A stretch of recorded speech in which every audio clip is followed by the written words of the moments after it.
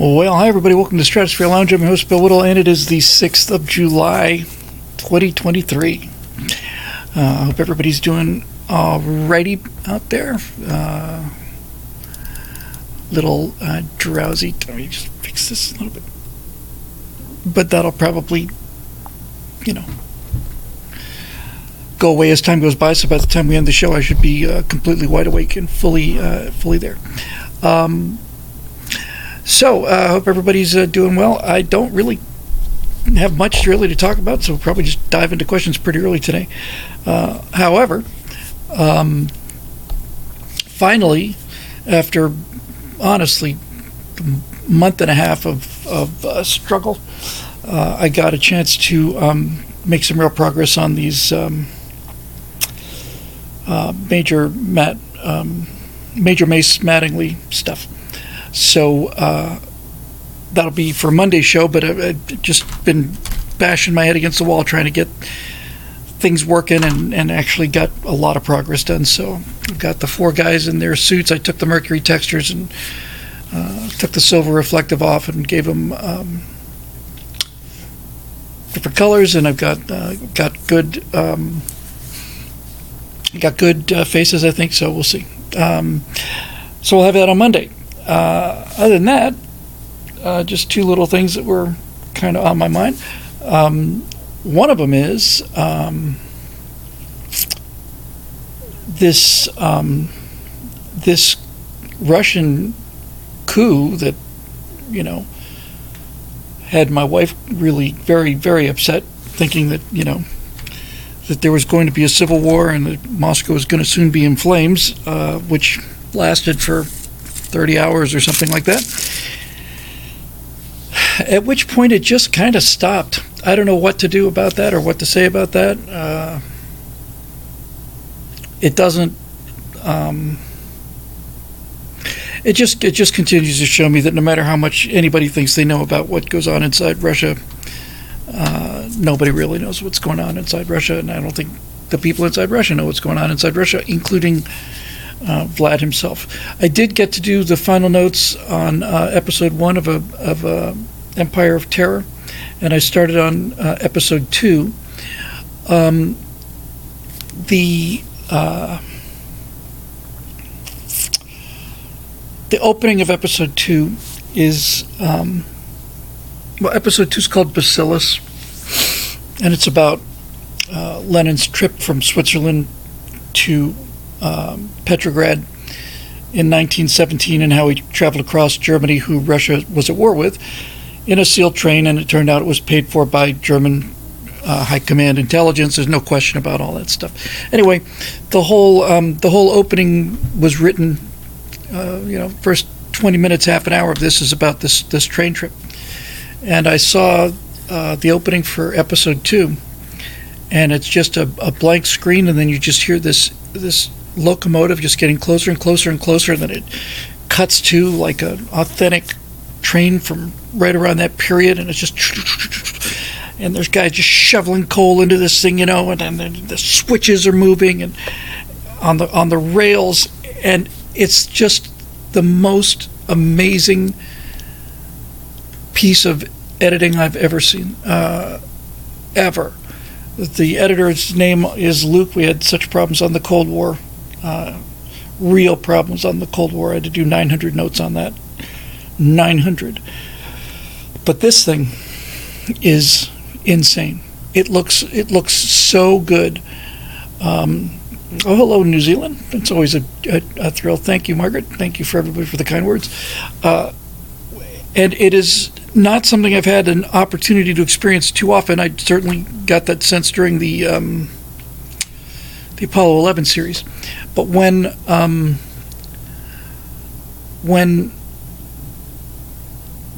you're looking at your own work, which you've written and wouldn't say exactly directed, but presented, so you were there for every frame of it.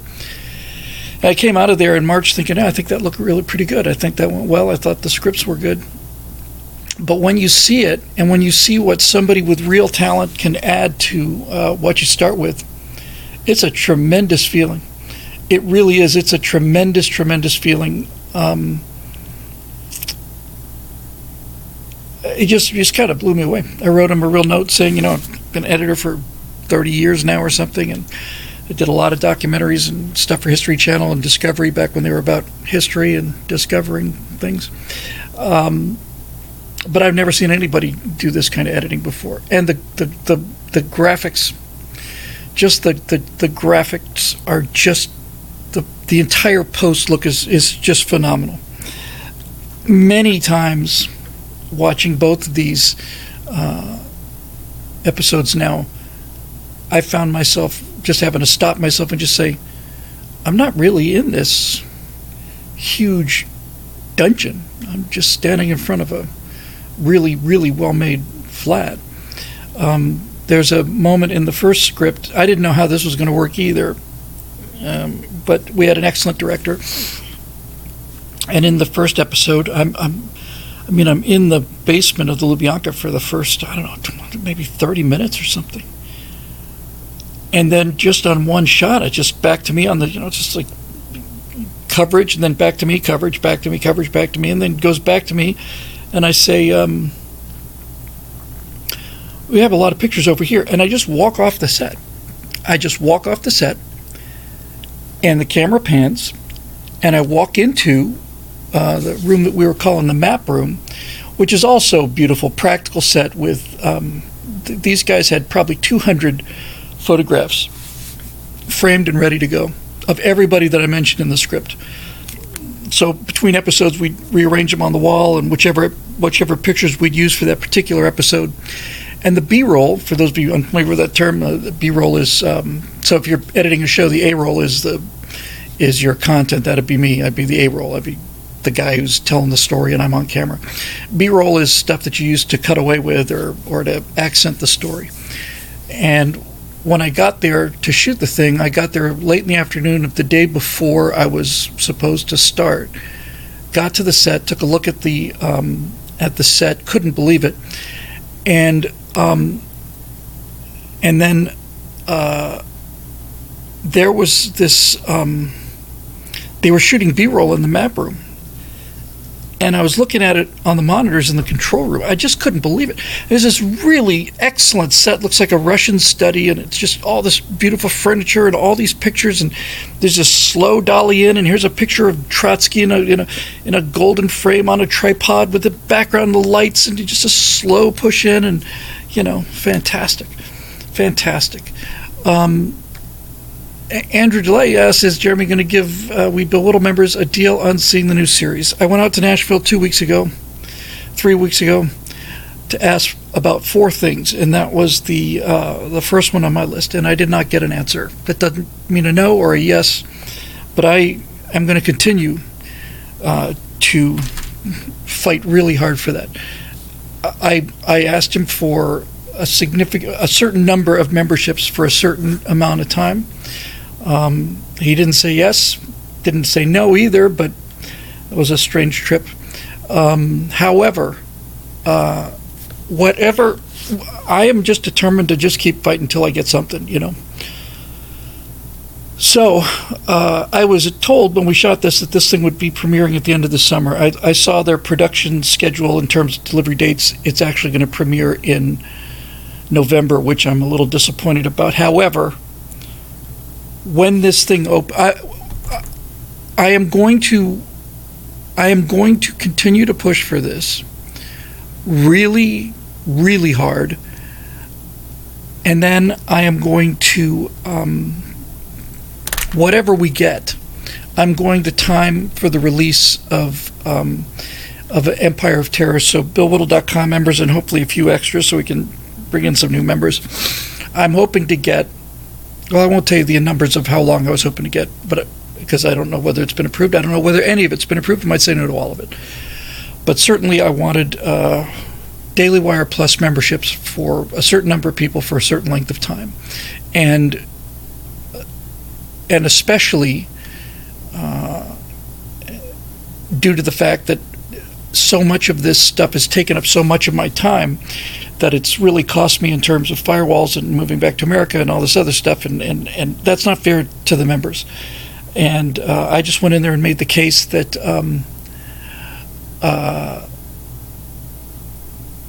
that that the membership deserved this. Cody Fett with a super chat says, "No offense, Bill, but a year-long trial membership is a bit much. The industry standard is a month for trial accounts, 3 at the max." Well, the one thing I've learned about dealing with Daily Wire is you had better go in. You better go in asking high, because they're not gonna say, "Well, here, you know what? We'll just add this." You're just gonna, I just decided to ask for as much as I thought I could get away with, and then we'll see.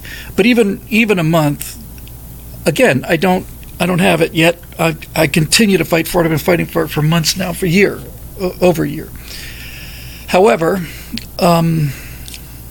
that is my hope, and also it's good for them. I mean, there's nobody, I don't think, that's a member of my audience that hasn't heard of Daily Wire or Daily Wire Plus. And so my feeling, my pitch was, look, here's potential. You're going to convert a lot of these free memberships once people see the cornucopia of wonders that are behind the locked door here. But in any event, it seems like I really owe it to these people, and stood with me for so long, and so I'm going to just keep going. He was in the middle of shooting a movie, and it was just not a great time for that kind of thing. I'm starting on the Frank Luke thing, and that's something I was real excited about, and we'll see how that goes. So one little step at a time. However, if when I say I'm going to, when time comes for this thing to be released, when I say I'm going to fight for it harder, I'm going to fight for it like hard, because this is not a lot to ask for, especially considering the quality of the work that they got and have gotten over 4 different series now, and this thing's in a league of its own. The producer of the Empire series said it's like a documentary stumbled onto a feature film set, and I just thought, wow, that's incredible. And like I said, I was just watching this thing, and again, I just finally that's not that long corridor behind me. Those rows and rows of cells that don't actually exist there. They're not there. You can't tell. You cannot tell what the boundary is. Purple Union says he loves the 2001 picture in the background. Thank you. There's actually those 5 pictures, Bowman, and then there's the Pan Am Clipper going to the station, and there's one of the station head on, and then I think the landing on the moon pad and all the rest of it. Anyway, so there's that. But this thing is off the hook. It's just incredible, and I'm very, very proud of it. It's especially after this last experience, which was not fun. But to sit there and see this stuff and just be like just kind of watching your own stuff, that you're like, whoa, wow, really? So in any event, there's that. I'm monitoring both streams. I monitor both streams, and I produce a stream that goes on in my head. I'm multitasking. So it's freaking marvelous, and I think like the Apollo series, I think it's going to be around for a while. I showed it to Natasha. She loved the look of it and everything, and I showed her the first half of the second episode, and she started talking about all the things that she enjoyed about the Soviet Union when she was a little girl. Things like, they had these free camps, and you walk into any clinic anywhere, and if you go to college for free, and if you wanted to be a scientist, you had the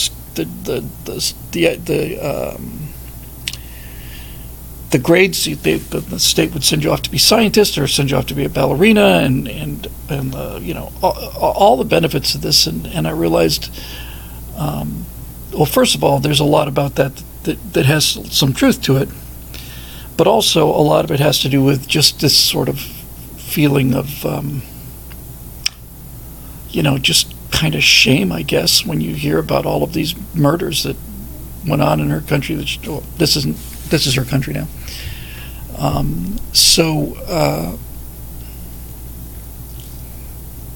It's hard to deal with it. I had a feeling that was going to be coming up somewhere. Is it just anyway? So she was saying, you should be fair and say that there were some good things there too. And my response to that was, honey, they're calling for socialism in every campus of America. Everybody in America, every young kid has been told, hey, you get paid a living wage, you get, your apartment is free, and your food is free, and your health care is free, and all of this stuff, and they think it's a swell idea. Nobody's heard of the price. That's the thing that nobody's heard about, and I don't want to present a balanced picture. It's not my job to present a balanced picture. I explained, if I'm prosecuting a guy who's murdered 15 children, I'm not obligated to talk about all the good things he did during the course of his life. I'm obligated to make the case of the crime, and the balance of it in terms of being fair is not about being fair to whatever good things may have happened in terms of things like walk into a clinic and so on, and the medicine. I have a Russian doctor because I was just so impressed by the fact that he wasn't, doing what most American doctors have been forced to do, which is see, 400 patients a day or whatever the case may be. Ben Adams for a super chat says the What We Saw series was awesome. Thank you. Both the Apollo and the Cold War thing. And one of the things, and this is just sheer vanity as well, but it's also kind of a significant aspect of it. So in the Apollo series, I was kind of in period, the hair kind of slicked back a little bit, and the 60s tie, and then on the Cold War, they did a great job with the wardrobe. I had a different, kind of 60s outfit for each one of the 13 episodes. I wasn't crazy about the makeup or the lighting or the hair. I just kind of looked mummified, I thought. But on this one, I've got the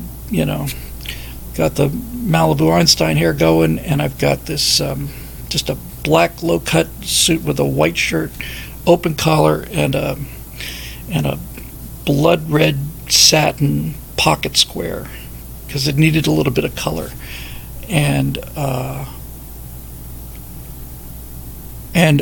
the reason we did that was I said from the beginning of this, when it was even before we were talking about shooting it, I said in the case of Apollo in the Cold War, I could look like I was part of the environment. In the Apollo thing, I looked like I was a guy from the 60s, and it worked. And the same thing for the Cold War. But on this one, I said I have absolutely have to look like I have parachuted into this place. I cannot for a second look like I'm a part of this, in the way that I looked like I was a part of the Apollo program, or a part like the Cold War thing was. The set was great, you got the scotch and the reel-to-reel recorder and the old TV and all that other stuff. So that worked really well. But in this case, I said I cannot look anything like a part of this. I have to look like the voice of justice. It's like the voice of American justice, and I got to look like 2023, and I've got to look out of place here. That's the term I was looking for. I really, really need to be out of place here. I don't want to be associated with this. I am prosecuting this crime. That's what I'm doing. And the balance, I explained to Natasha, the fairness and the balance is that again and again and again,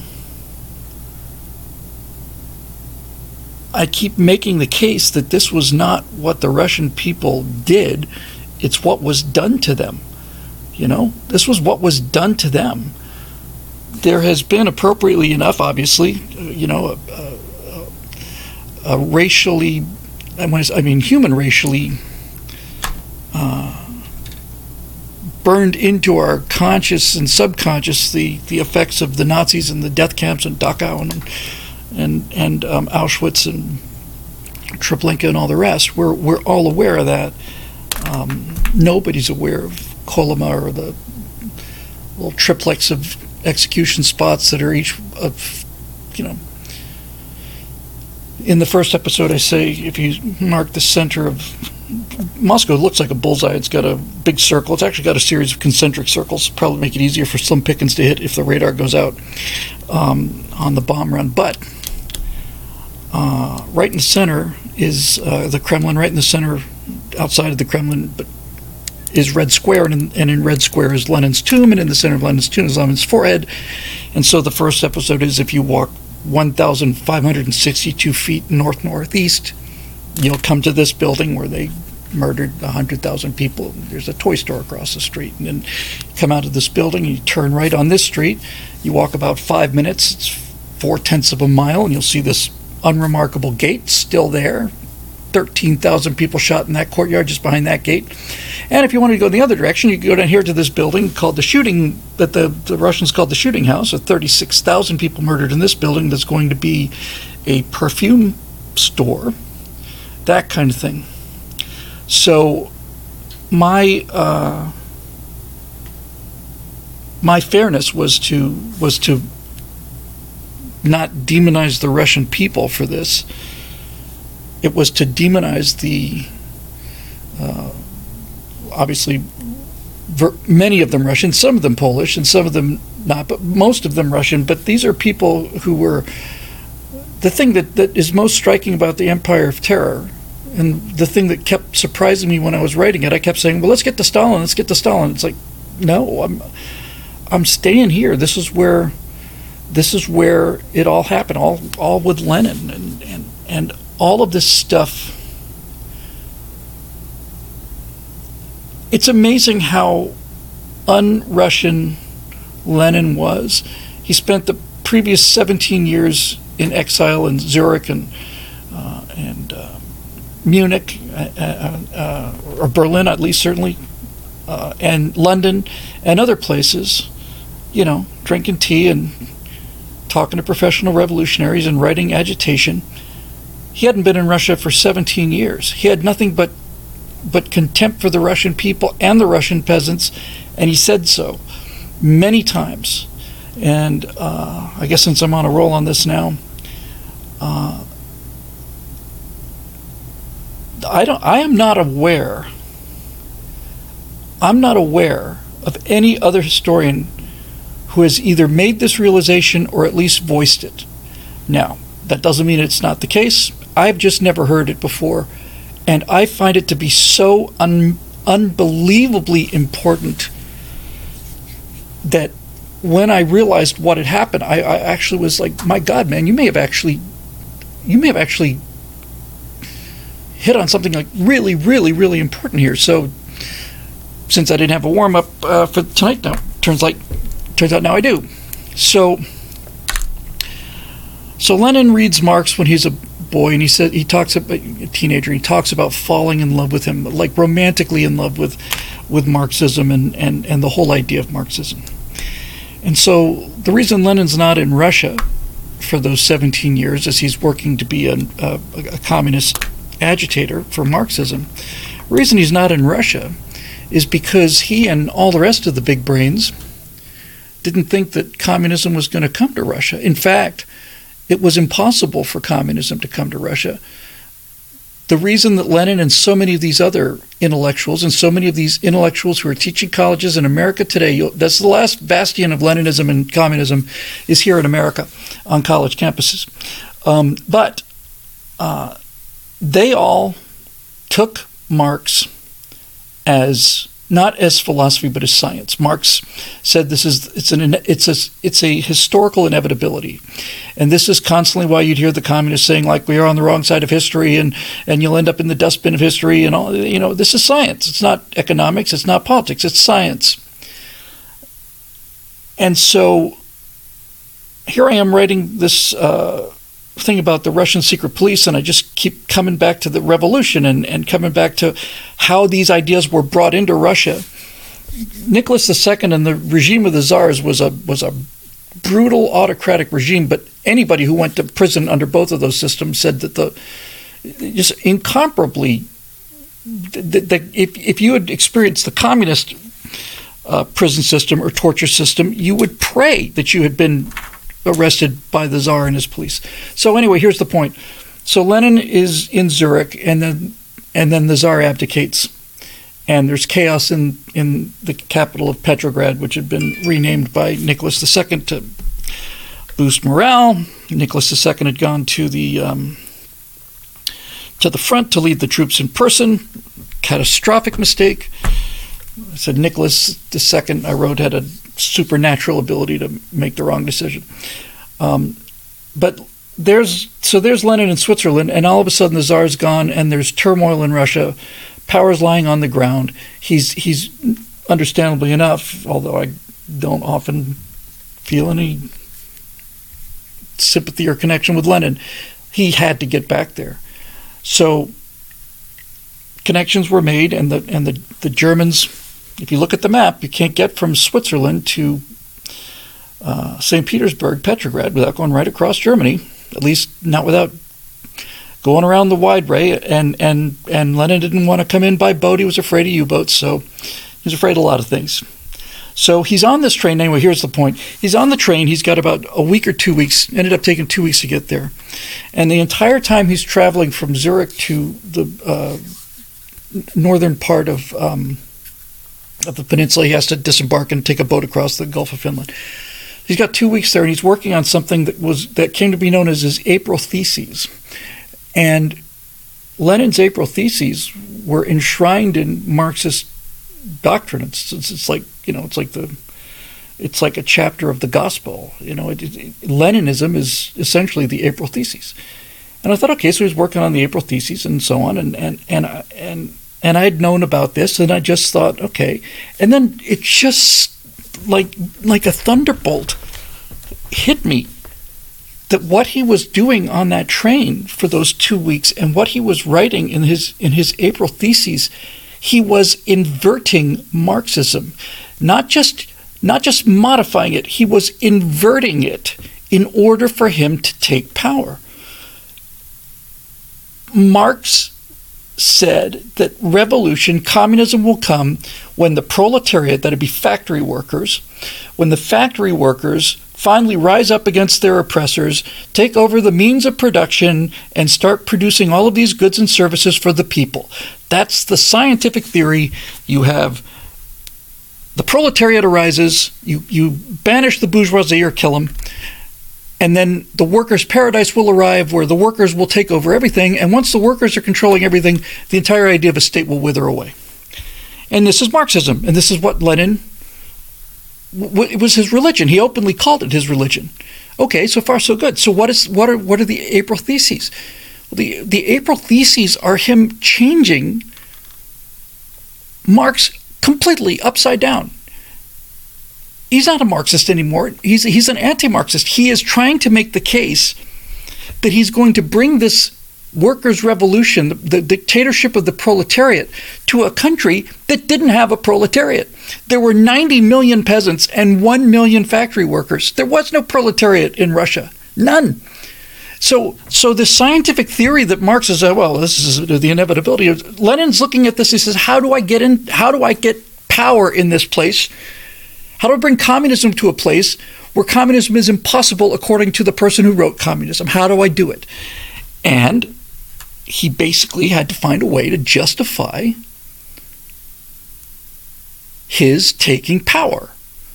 So he talked about the dictatorship of the proletariat.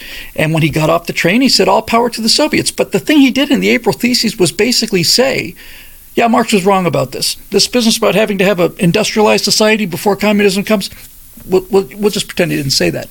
Because even though Russia doesn't have a proletariat, you see, if you have, and the peasants, which is Russia, you know, which was the population, and the peasants are too stupid and too superstitious and too religious, and they don't have class consciousness, so none of the conditions for communism are right. However, a small band of professional revolutionaries could bring about the Marxist revolution, and then once the revolution occurred, then they would make their own proletariat. They would build the church from the top down. They'd start with the top of the steeple and then build the foundation down from there. This arch student and disciple of Marxism inverted Marxism in 10 days so that he could get off of the train and assume power. Don't have a proletariat here? No problem. That's right. Don't worry about that. Got that covered. You see, what we can do is we can have these professional revolutionaries, and that's exactly what he did, by the way. Once he had the wheels, the levers of power, which were just lying on the street there, anybody could have picked them up. Then he immediately started doing what he'd always planned to do, which is starve the peasants, take away their power, promise them land, give them land from the bourgeoisie, get your revolution. Once the revolution's secured, take the land back from the peasants, starve them into submission, kill the ones who are putting up the biggest fight, but mostly starve them so that these 90 million peasants and 1 million proletarians, you starve the peasants so that they have no choice but to move to the cities and become factory workers, otherwise they starve to death. That's how you make a proletarian class, is you starve the peasants and force them into the cities. Then if you have to kill 10, 20, 30 million people, well, that's you have to break a few eggs to make an omelet, right? So this is the thing that I just simply couldn't believe, was that this guy, in order to gain power and bring about the Marxist revolution and the dictatorship of the proletariat, had to not only ignore Marx, he had to turn Marx upside down. And he did. And he pulled it off. And that's what he had in common with Hitler. Neither one of these guys were particularly deep thinkers, or they weren't just megalomaniacal, they were monomaniacal. The reason Hitler and Lenin came to power was because of their single-mindedness. There is nothing that either one of those two men did not a breath that they took from the time they were in their 20s to the time they died. There was not a breath that they took where they weren't breathing revolution. That's all they were about. Hitler never, ever, ever, ever talked about hunting, sports, the weather, nothing. It was all about power. Same for Lenin. All about power. All about power. That monomaniacal will. And that you have to give to these two mass murderers. You got to give them that. Will. Just unshakable will. And in the case of both of them, everybody loves to compare Stalin to Hitler, but Lenin makes it's a much better match, because neither one of them cared the slightest about what it would take to get to power. They didn't care if it killed people. They certainly didn't care if it seemed to be hypocritical and indeed go against their own principles. Didn't matter. They just had to get in power. And once they got into power, then they would start killing people to make sure that they stayed in power. That simple. Eric Blake says, did that stop the old Grinch? Of course not. He simply said, if I can't find a proletariat, I'll make one instead. That's it. He went to launch the dictatorship of the proletariat when there was no proletariat. All this and much, much more in The Empire of Terror, which will be coming in November, and which I'm extraordinarily proud of, and have been just over the moon delighted with in terms of the quality of the production. I had a couple people say that the Apollo series was the best, not only the best space documentary they ever saw, but the best documentary they ever saw. I was very, very flattered about that, and I think there's something to this. But this is going to be the best documentary I've ever seen, and there's that. Dave Big Booty says, when's that Fox Business Moon show going to air? I don't know. I'm hoping. I heard like August. However, I have not heard back from Jimmy although I haven't contacted him either. So I'll let you know when that's about ready to go. In the Twitch stream, High Speed says, have you discussed this with Jordan Peterson? He's very knowledgeable in this area you're commenting on. Jordan Peterson is the only person I've ever heard talk about this, consistently work this into modern day politics. And among the many discussions I had in Nashville when I was there 3 weeks ago, one or two of them with the marketing people were to say, look, when this thing is ready to go, I need to do at least 1 2-hour session with Jordan Peterson. Ideally, it'd be nice if we could talk for 20, 30 minutes about each episode, because he's the only person out there who's talking about what this is. What this is. And for those of you who keep talking, Daily Wire and stuff, I should mention that it's available on Apple Podcasts. I'm not sure about SoundCloud, certainly on Apple Podcasts. Apollo 11, The Cold War, America's Forgotten Heroes, and the Empire of Terror, they'll all be on podcasts, so you don't have to pay the membership to see it. But in this particular case, this one's going to be worth seeing. So I'm going to try and see if I can get the marketing person to give me a chance to post, the first 2-3 minutes maybe privately for the members only on a private link, so that just so they can see it. But it is it's just really, really good. And there is another history series that I have been contracted for, the to be announced series.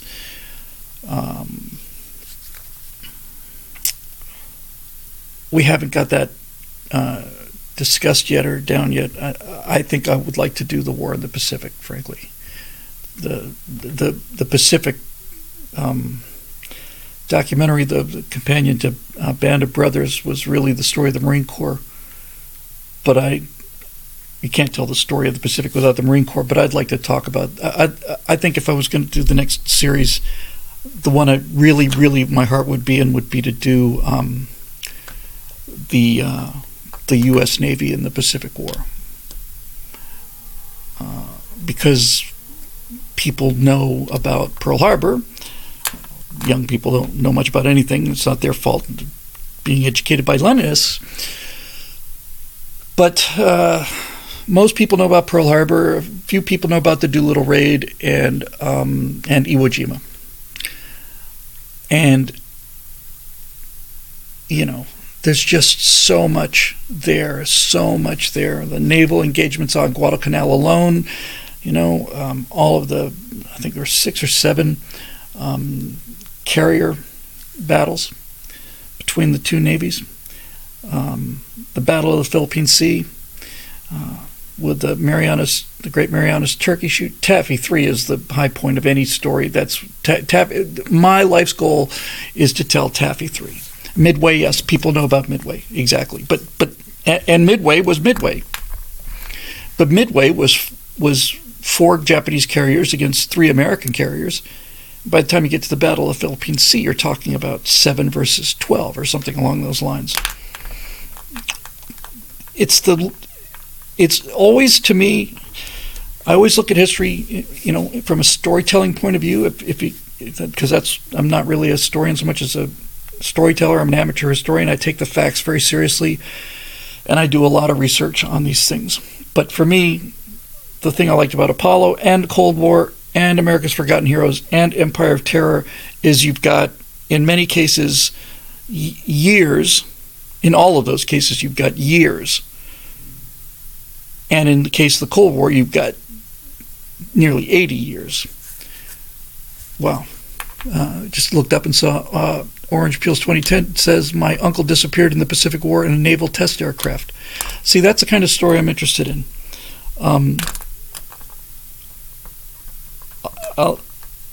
In the battle of it's those human moments, right? And and the difference between Ray Spruance and Bill Halsey. And in the Battle of Philippine Sea, Spruance, the U.S. Navy now is really beginning to hit its stride now. So, leading up to the capture of the Marianas, which would be Saipan, Guam, Saipan, and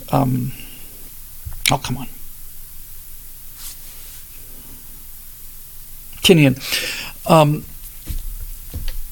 So there's the Japanese fleet. Spruance's orders are to cover the invasion. Cover the invasion. This invasion of the Marianas has to happen. And the Japanese are launching carrier attacks, and they're launching land attacks, and we shoot 600 some Japanese planes out of the sky in one day for a loss of 60 American planes. The Great Marianas Turkey shoot, and the Japanese fleet's retreating, and guys like Bill Halsey and other people are just steam coming out of their ears. They're screaming at Spruance to go after him and finish him off, and Spruance is saying, "No, I'm not gonna draw my carriers off. My job is to protect the landing. That's my mission. Is to make sure the invasion of these islands succeeds, and I'm not going to go chasing those guys and have them outflank me or lose this operation. No." And Spruance was right, because a year later, Halsey would take the bait, and that's what caused the Taffy 3 to adventure. But anyway, it's talking about the human story. So the reason I want to tell the Pacific War is I want to tell stories like this.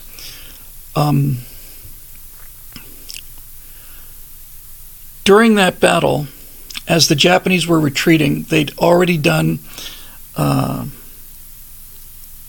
they'd shot down 600 Japanese planes.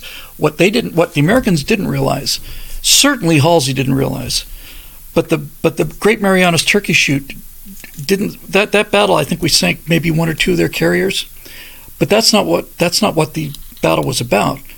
That was the end of the Japanese carrier-based. That was the end of Japanese carriers, not because we sank them, but because we shot down every one of their pilots, killed virtually all of their pilots. They could build airplanes, not as fast as we could, obviously, but they could build more airplanes. But they couldn't train up any more pilots. And after the Great Marianas Turkey shoot, it doesn't matter if they sail away with 5 carrier decks or 7 or 20. They don't have pilots anymore. An aircraft carrier without airplanes is useless. And Halsey didn't realize that. So here's the story. It's late in the day. The Japanese carriers are retreating. Spruance is willing to take another shot at another attack. It's getting late. It's like 4 o'clock in the afternoon. These guys are at maximum range of the airplanes that he's going to send up. So Spruance is trying to decide whether or not to do this raid, and he decides he's going to do it. But he knows that this raid means that if these guys go off and do this attack, sunset attack on the Japanese carriers, on the Japanese fleet, then they're going to have to fly home in the dark. And landing in the dark on an aircraft carrier today with a carrier instrument landing system and you get a little lighted, it's terrifying. But landing at night is especially terrifying. And the only real threat to the carriers by this point, certainly at this time in the battle, he knows he's beaten the Japanese Naval Air Force. He knows he's beaten the Japanese carriers. He knows they're running away. There's only one threat now to him, and that is Japanese submarines. That is the only thing that's a real genuine threat out there. So Spruance launches this strike. The American planes go out there. They strike these Japanese fleet. They start coming back home. They're watching their fuel gauges for like 2 hours. They're all flying at engines as lean as they can get it. They're all flying at their best distance altitude, at their best distance airspeed, which is slow. Crawling home. And even, it's not like they're going to use GPS. Even if they get into the general area, how are they going to land? The fleet's blacked out because of submarines. You can't just, do that. So Spruance, this is the kind of story, I just love it. I love it because I can see it. So you've got hundreds of American pilots coming back, single-seat guys in fighters and 3 guys in Avengers and 2 in the dive bombers. You've got hundreds of American sailors, naval aviators, heading back into the east, into the darkness, hoping to get close enough to the general vicinity of the carriers so that when they run out of fuel and ditch, they've got a chance of being picked up the next day. And Spruance is running his whole fleet blacked out like they're always blacked out. The sub-threat is a real threat. The Japanese know we're there because we've just fought this gigantic battle. And Spruance thinks it over, and he sends out this order to the entire fleet, and he says, turn on every light you got. Everything. Turn on everything you've got. He had searchlights on the decks of these carriers scanning the skies. Every single plane, every single ship was lit up to the maximum. They were firing rockets and flares. They were risking the sub-attack so that their guys would have a place to come home. And these pilots coming back to this, expecting to ditch in the dark, come back and see this light show. It's like Vegas down there. And that just took so much guts, moral courage, on the part of Spruance. Moral courage. Single Japanese sub sank a number of carriers. Hornet was sunk by one submarine shortly after it was commissioned. One of our subs sank. The largest ship ever sunk by a submarine was going to be one of the Yamato class battleships, and they converted it into an aircraft carrier. I want to say Zuihu, but I'm not 100% sure about that. This is the biggest aircraft carrier ever prior to our super carriers, and an American sub sank that. So this is the trick. This is the only way you can lose the war now. Shinano, thank you. It's the only way you can lose the war. This battle now is have a sub attack. It's over. You won. And he turns on all the lights they have. And these are the stories that blow my mind. If you tell that story correctly, and I'm Sad Wings. It's the new series is called An Empire of Terror. It's slated to release in early November. But if you tell that story from the point of view of a pilot, somebody who's been a pilot, especially somebody who's been a glider pilot, I think it was within my first 10 solos ever, certainly in my first 10, I flew for 7 hours and went 186 miles without an engine in the Mojave Desert in the summertime, where there's so much lift, you throw a rock in the air and it just keeps going up. So I was flying this triangular course. I went around it 3 times. Crystal out to here, like Cal City or something, and down to Palmdale and around. And so when the lift is good, you're going up, everything's great. And you're always constantly thinking about where you're going to land because you don't have an engine on this particular aircraft you're flying. But when you are out there, and I'll never forget this, I was on one of these legs and I was out there as far away from the field as I've been, and I just could not find any lift there. I just couldn't find it. And, you just get lower and lower and lower, and you're just flying along, just waiting for that little nudge, something, to tell you can find some rising air. During that flight, I'd found lift that was 14 knots of lift. I was just going straight up at, 20 miles an hour. A lot of that was really good, but when I was as far away as I'd been, I could not find any lift, and then suddenly I found just enough. Just enough. And I remember thinking to myself, a half a knot of lift when you're far from home is a much better feeling than 20 knots of lift when you're not. And I just kind of clawed my way back into the desert and then found some real lift, but there was, look, it's not the end of the world. If you're a glider pilot, you're prepared to land on fields anywhere. I didn't want to do that, though. I kind of wanted to bring the airplane back to the place where I took off from, on account of me being, on my 8th flight or something in my solo flight.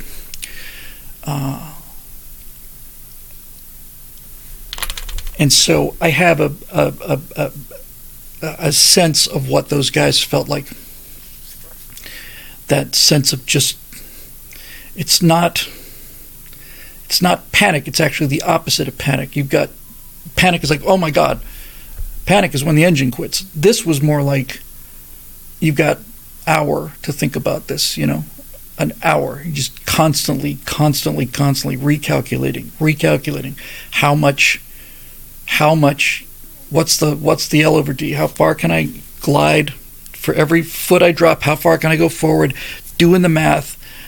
Do I have enough altitude to get back? And for an hour, you're just sweating bullets out there, just praying for this refueling in the air. And then when you get it,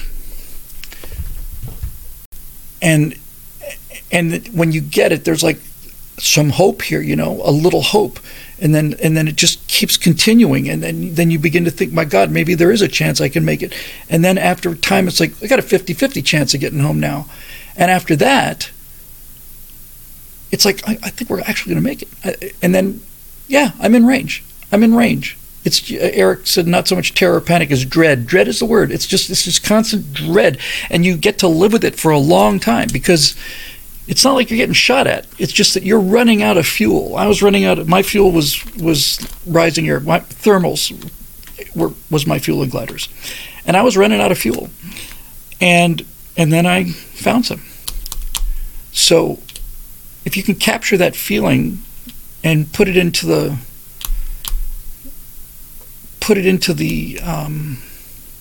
audience into the mind of these guys who are 20 years old, by the way, right? These are not, I got to stop saying right, who are 20 years old.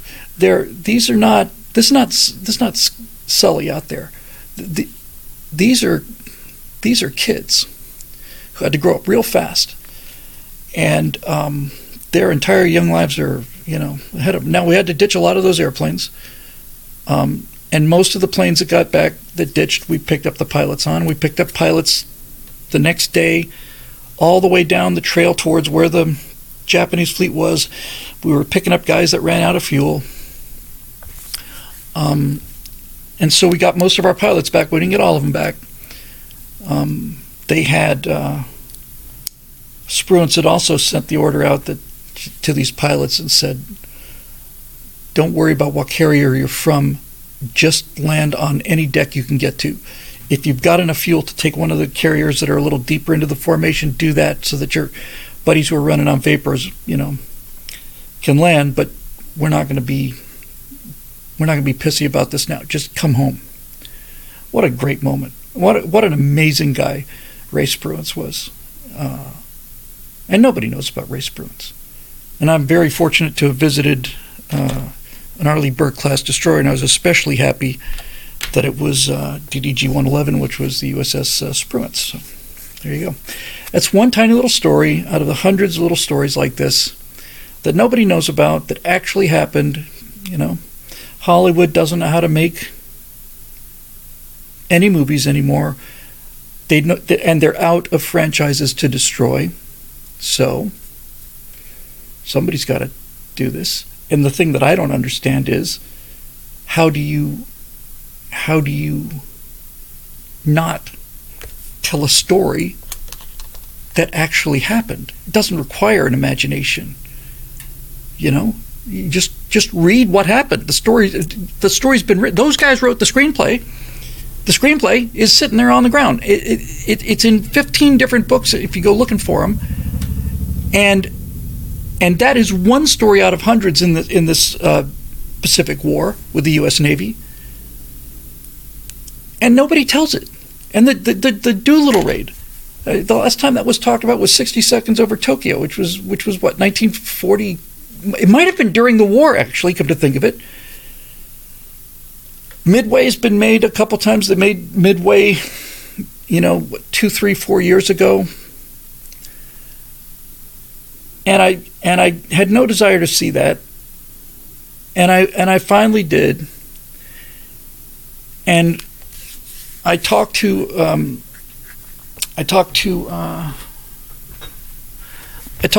Steve Skinner, who's the guy who wrote the book about Frank Luke, and we were talking about He hadn't signed the way he signed the book rights. He has also the life rights for Frank Luke. So if we could get Steve Skinner, meaning Daily Wire, to agree to option his book as source material, that's where I got most of my stuff about Frank Luke. I'm switching gears here for a moment just to tell you how this thing works. So I talked to him for, I was just trying to pitch the thing, so I was really briefed on the pitch. I wanted him to know that I really, really understood this and I wanted to do this right. So I gave him an hour-long pitch, and the guys from Daily Wire, came in a little late on the conversation. After about 10, 15 minutes, they said, okay, well, you guys seem to be getting along okay. We'll just, because this is just like two computers and just modems talking to each other. But Steve Skinner and I knew we were on the same page when we were talking about this Frank Luke story, and I said something or other, and Steve said, look, I don't want to make Flyboys, right? And I said, oh man, I can't believe you said that. Yes, exactly. That's going to be our shorthand from now on. Anytime we talk about something that is cheap or easy or doesn't belong there, we're just going to say Flyboys. We're not making Flyboys. For those of you unfamiliar with Flyboys, undoubtedly you want to rush out and see it. Flyboys was it came out 2005 or 6, somewhere in that general ballpark, maybe a little later, about World War I pilots. There was no story there. The story that was there was completely overhyped, but the worst part about Flyboys was it was done with CGI and had endless numbers of shots where the plane would come and you would go like between the wires of the wing, and as the CG camera flies between the CG wires and CG wings of the CG airplane, they put in a little CG camera shake to convince you that you really did go through the wires of this airplane. It was absurd. It was ridiculous. It was a movie that tried to make. It wasn't about anyone or anything. It was completely fictional. You didn't give a damn about any of the characters. And so all you got are these CG effects that are so over the top that nobody believes it. You might as well be watching, Star Wars. And I mean like prequel Star Wars. Okay. All right. So he's attacking the donut ship. Okay. Wow. That's exciting. So we didn't want to make Flyboys, and that's what Midway was. Midway was Flyboys. It was a story that had so much inherent drama in it that these morons had to add what they thought was drama because they thought that would make it more exciting. So when you see these guys doing the dive bombing runs on the carriers and the Japanese carriers, there was there was anti-aircraft fire up there. But the Japanese were never as good as anti-aircraft fire as we were, and this was early in the war. But on Flyboys, these guys are flying. It's like they're flying down a factory chimney. Just nothing but explosions everywhere. And I guess they thought that'd make it more dramatic. And so they actually did this. I swear to God they did. They had this guy make a dive bombing attack on a Japanese carrier, the real guy, the name of the real guy. And he's going in lower, and he's diving, and he's supposed to release the bomb, or supposed to pull out, let's say, at 1,800 feet, whatever, okay? And when these guys, so dive bombing is when you take the plane, and the plane provides the guidance for the bomb.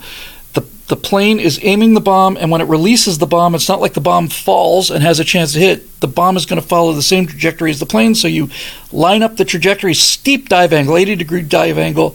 You get the airplane nose pointed where you want it, and then you just basically release the bomb, and essentially the two just separate. The bomb just keeps going down, and ideally it hits the target. So, once again, they're doing things like, 3,000 feet, and altimeter's running down, and the guy's he's got this look. And his back says 2,000 feet, and meanwhile outside it's like it's like explosion, the fireworks factory, 1,800 feet, that's the pull-out point, and he's got the steely-eyed look, he's a big meatball on the deck of the carrier. He's getting bigger and bigger. 1,600 feet, oh, wow, what guts, 1,400, something along these lines, right? Releases this thing, pulls this plane into this high G pull-out. And as he pulls out, this is in the Midway movie, as this dive bomber pulls out of the dive, you see the bomb hit the carrier and blow up. And as the dive bomber pulls out of the dive, it is so low that, and it's got a little bit of a bank angle, it is so low that it brushes a wingtip through the water. Just it brushes a wingtip through the water, as planes are wont to do.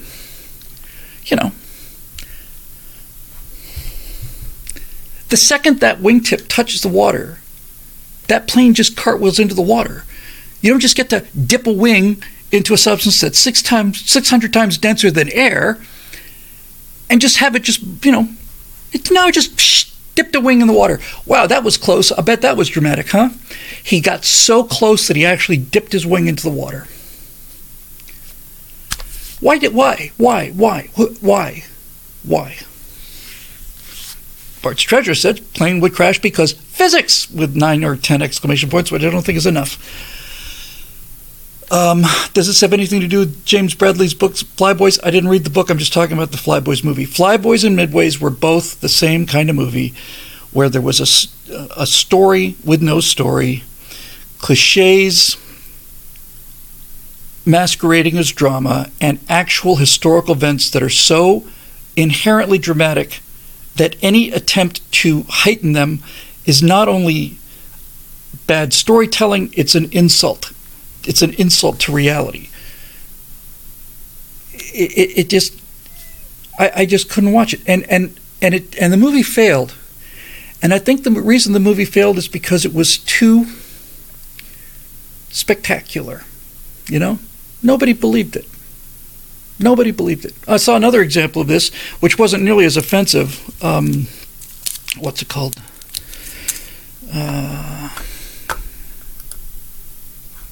I'm not going to go to trouble looking it up. It's a recent movie, came out within the last couple months. Was it Dedication? Devotion? Was it Devotion? Another true story about one of the first black American aviators. He's flying the Korean War. He's got a white wingman or white friend. They're flying Corsairs in Korea. True story. The black guy gets shot down on a ground attack run. He ditches in this field, and his white wingman, because it's got to be about black and white guys, can't be about Americans, can't be about naval aviators. No, we got to tell this story. At least it's not one of these divisive stories. Give him credit for that.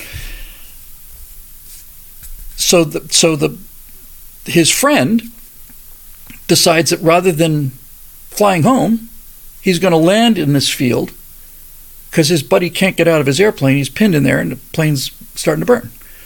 So he lands his Corsair, runs over, tries to get his friend out of the plane. He can't.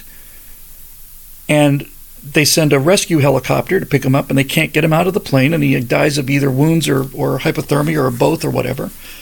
The wingman manages to get home, and he's awarded the Congressional Medal of Honor.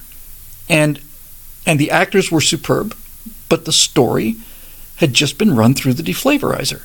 And I don't know why it didn't appeal to me. I don't know why I felt so meh about it. It's an amazing story, true story, and the people who made the movie had good intentions. I think they overdid the CG a little bit, but nothing like on the level of Flyboys and Midway. And then I realized, what it is? You know why it's not working? This thing's not working? It's not working because I don't believe what's happening in the ready room, in the squadron room. And that's where all the story is. The stuff that happens in the air is not the story. In Devotion, both the crew's quarters, but especially that squadron briefing room, is so dark that you cannot imagine finding your way to a seat in there without an usher and a flashlight. It's nearly pitch black. And I guess that's because the director thought, Oh, we got to have this be really moody and really dark and stuff. It's so bloody dark that people can't see where they're going. And this is the thing that makes me nuts about Hollywood, makes me nuts about them, is that they always have to do these things that just plain, maybe on some level, make some kind of sense on an artistic scale, but they just ruin the authenticity of it by trying to make it look so damn, so damn dramatic. It's like, well, you know what? It's not a dramatic place, you idiot. It's an extraordinarily boring place. It's got steel walls. There's no windows. There's big chairs. There's fluorescent lights. It's not about how the room looks. It's about what are they saying. And if you're going to make this thing so dark that I don't believe that they're even in this place, it's like, my God, man, can somebody get a light in here, please? So I didn't believe in the pilots. I thought the characters were corny, and I thought they were just doing too much of that kind of, tear in your eye kind of, I just didn't buy it. And if you don't buy the characters, then you're out of luck. So that's Flyboys Midway, and we're not doing that. And now, after I pitched his own story to him, Steve Skinner, I didn't hear from him for about almost 3 weeks. And I thought, well, I've done it now. I've somehow managed to convince him that the way to tell this Frank Luke story is to give him a talking dog. And then turned out he was away for a while, and he came back and said, no, it was really great talking to you. It's great talking to a writer who really gets it. And he said something that really shook me up, actually. It was a really interesting conversation. He said, if you're going to do the story of Frank Luke, any screen time that takes place in the air while he's flying is a waste of time. And I thought, well now. He says, it's all about what happened in the squadron room. It's all about the dynamic between Luke, his commanding officer, the guy who was the commanding officer's commanding officer, Rickenbacker. What do we do with this insecure rebel? What do we do with him? That's the story. And I said, well, damn, man. Then it looks like we're not going to be making Flyboys after all. I mean, I got that from his book, but I was more interested in the sequential stuff because Frank Luke was the second one of America's Forgotten Heroes. However, when he said that, I realized, yes, I see. Absolutely. So I immediately said, okay, well, two things. First of all, I couldn't agree more. I completely get it. But on the other hand, this is a movie, and we're not making My Dinner with Frank Luke. So he's heroic because he deserves to be remembered because he did heroic things. Yes, well, he did heroic things because of his personality, and he really had no choice. And we were going back and forth on this. It's like, Steve, he has to have had choice. If he doesn't have choice, there's no agency. If he didn't make a decision, then he's just cattle going down to shoot in an abattoir. There's no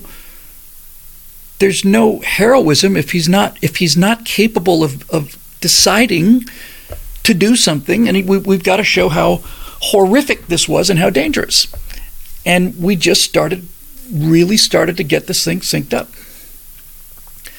So the thing that impressed me the most about that conversation and made me happiest was I knew we had a great true story, and that true story had not only a lot of tremendous adventure and visual excitement, but also that I knew that Frank Luke was a really interesting guy.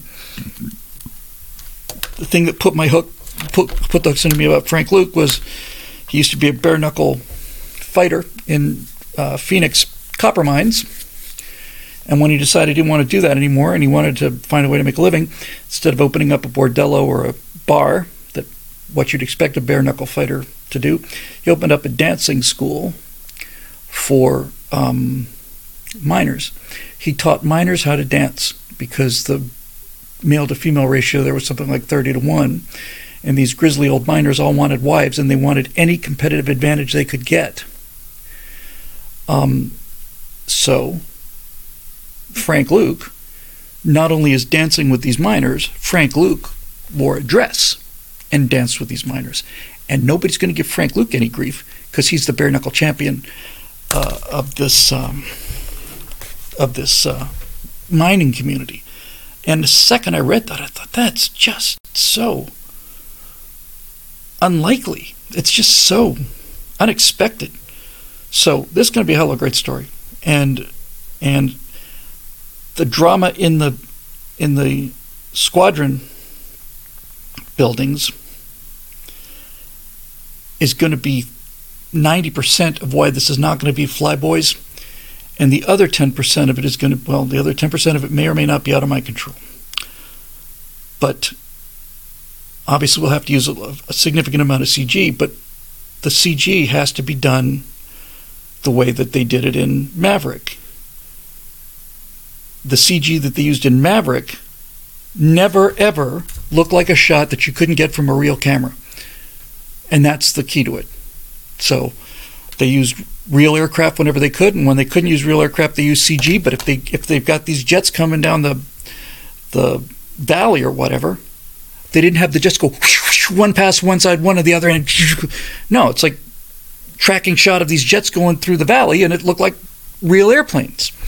And that's why it worked, because you couldn't get the camera into the miraculous places that you can with CG. So the whole thing has to be shot. The CG has to be shot so that there's not a shot in there that doesn't look like it was taken from another airplane shooting the action. Because your brain, that's Mr. Plinkett line, right? You may not have noticed it, but your brain did. So, anyway, I know this is kind of a Stratosphere Studios kind of talk, but it's also about history and you know where we're going. So, I signed the contract, and so off we go. This will be nothing compared to the work on Empire of Terror. And for a guy who didn't have a warm-up topic, who never does, there's 90 minutes gone. So why don't we get to the questions? Frank Luke. And by the way, the book is called The Stand. It's by Stephen Skinner. Stephen Skinner wrote... Stephen Skinner... Yes, it's signed. I'm done. I'm doing it. Stephen Skinner wrote about Frank Luke. I'm interested in him as a storyteller and as a pilot, but as a storyteller. What Stephen Skinner did was he wrote about it because to him it was a detective story. What happened on Frank Luke's final flight was one of those unsolved mysteries of World War I. And Stephen Skinner is a enthusiast. He hangs out with pilots and historians, and he went to 20 years worth of trouble, including going to France repeatedly, to absolutely conclusively show exactly where and when Frank Luke did what he did and solved that mystery of that final flight. He just went after it like a mystery writer. And I think that's awesome. But that's not the story I'm telling. He went to tell the story of The Stand because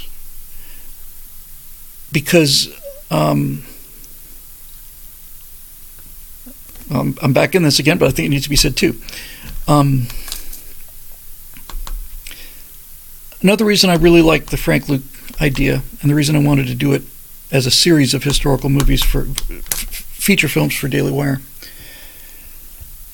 was it was the easiest one to tell. I wanted to do John Paul Jones, and I wanted to do Taffy 3 and the Doolittle Raid and Booker T. Washington and all that, but this one would seem like the easiest one. So here's the reason he did The Stand. Yes, I know it's the same as Stephen King's title. This movie's not going to be called The Stand.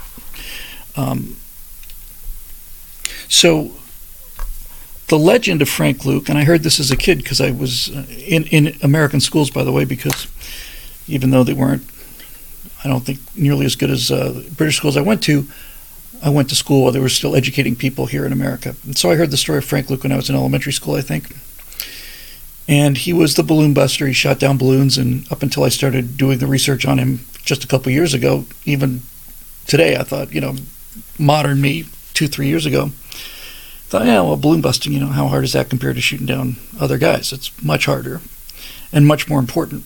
But the thing about Frank Luke is that the legend of Frank Luke is he swore that they'd never take him alive. He gets shot down. This is how I heard the story in elementary school. He's shot down. There's a German patrol approaching. Luke jumps out of the airplane, pulls his Colt, semi-automatic, starts firing at these guys, and then this German patrol shoots him dead, and there are 7 dead Germans there on the ground. That's how I heard the story. Because that's how the story was formed, and the story was formed in 1918, and that's how America wanted its heroes in 1918, and up until the present day. So the question is, what really happened? Well, that didn't happen, not the way that history passed it down to us. So I'm reading this incredible book by Stephen Skinner, and I'm wondering how is he going to deal with this? What's he doing? He's making it clear that the historical story as told just plain didn't happen. So I'm thinking, okay, so is this going to be yet another one of these attempts to demythologize our heroes? Is that what this is? And I realized, no, the reason that Stephen Skinner put that much work into it, and the reason that the story put the hook into me so much is that's not what happened. What happened is more impressive than that if you really think about it. What actually happened, and G.K. Masterson for Super Chat there before I forget, have you been to see or do you plan to see Sound of Freedom? Tim Poole says it's really great story, both story and production-wise. Haven't even heard of it, but I'm looking forward to seeing it. So without giving away the whole movie, although I'm about to give away the whole movie, basically what actually did happen was Luke did get shot on his final mission. He got shot, had to land his airplane. He was wounded. He didn't leap out of the airplane and advance towards towards the oncoming German patrol. He couldn't get out of the plane because he'd been shot through both lungs, and the blood was filling his lungs. And every time he took a breath, there was less room for air. The blood inside his chest was accumulating. So he's having a difficult time breathing, and every time he breathes, it gets more difficult. He's badly, badly wounded, and he cannot get out of the airplane. One of his shoulders is useless because of the round that he took. And so instead of hopping out of the airplane, he just can't move this arm. He can't get out of the airplane. So instead of leaping out the left side, and like you would getting off a horse and cowboying out and running after these guys, he manages to crawl up onto the side of the canopy rail, not the way he would normally get out. And instead of swinging his legs out, he can't do that either. He manages to pull himself up, sit on the edge of a canopy rail, and then fall over backwards. A decent drop, probably 5-6 foot drop at least, flat on his back into the mud. And then he manages to get to his feet and starts heading for this little clump of bushes, really not even a copse of trees, right along a little creek. And Steve Skinner has stood right on the spot. And I plan to go see that spot because I need to feel it. And so Luke is lying on the ground, and it's not a German patrol coming after him. He had landed very close to a German artillery unit. And so soldiers from that, armed soldiers, are coming after him, but it's not a patrol. He hears them coming. He's lying on his back there in the mud. He's looking up at the sky. He's starting to gray out. I'm sorry, he's lying on his face in the mud, and he's starting to gray out. And somehow he manages to get his arms underneath him and push himself up to his feet and stand there, and he can hear these guys, and he fires a shot in their direction. Steve Skinner says that by this point he was probably so oxygen deprived that his vision had gone. He could still hear things. So fires one round, the villagers hear it, fires another one, fires another one, fires 3 shots, doesn't hit anybody. Now the Germans are being a lot more careful, and they come through the woods, and when they find him, he's lying there looking at the sky, and he's dead, and his boots are pointing up at the sky, and there's smoke coiling out of the barrel of his 45, which is in his hand. And so, is that a better ending? Is that a more heroic ending than standing up and saying, well, damn you, rotten, Hun bastards, this is for you and Kaiser Bill, bam, bam, bam, bam, bam, bam, bam, got me. I think it's much more heroic. I think it's much more heroic. And has the benefit of being true. So, that's kind of the meta for me on this. The meta is, well, Road Rider, the second I was trying to think of it, Road Rider just appeared and said, reality is better. Yes, that should be my motto. I think that's my mantra. Whenever I do anything that's historical based, the reality is better than anything I can come up with. It's better than anything anybody else can come up with. And this is the reason that these stories need to be told, because people cannot believe this actually happened. It's better. It's better. The story of Midway was better than what they did to Midway to try to make it more dramatic. You can't make it more dramatic. You can't improve on the story of Taffy 3. You can't improve on the story of Spruance turning on the landing lights and Mitchner, the carrier guy, saying, yeah, all right, well, we got to save our guys. It's much more heroic to me to be lying there in the mud face down and your lungs are filling with blood. You've got maybe a minute or 2 left on this earth. And instead of simply just closing your eyes and going to sleep, which is the thing to do, the easy thing to do, to have the force of will to stand up and go out the way you said you were going to go out, and shooting in the direction of guys because you're so badly wounded that your eyesight is gone. I mean, he wasn't shot in the eyes. It's just when your brain runs out of blood, vision's the first thing that disappears. That's why when you pull out of a steep dive, you take a lot of G's, pilots black out. They've still got consciousness, the vision's gone. Yes, Roadrunner says it's a last act of defiance. That's exactly what it is. It's a last act of defiance, and we could use a little more actual last acts of defiance in this culture. After watching what happened with the pandemic and all the rest of it, a little bit of good old American defiance is something that this culture could definitely use, and I'm very proud to be able to be a part of it. So that's that. Okay, now let's trot into the membership den of. All I have to say about the members forum at BillWhittle.com is nowhere will you find a more wretched hive of scum and villainy, and that's something that all of our members are very, very proud of. Here we go. Let's see what's up. Frank Luke.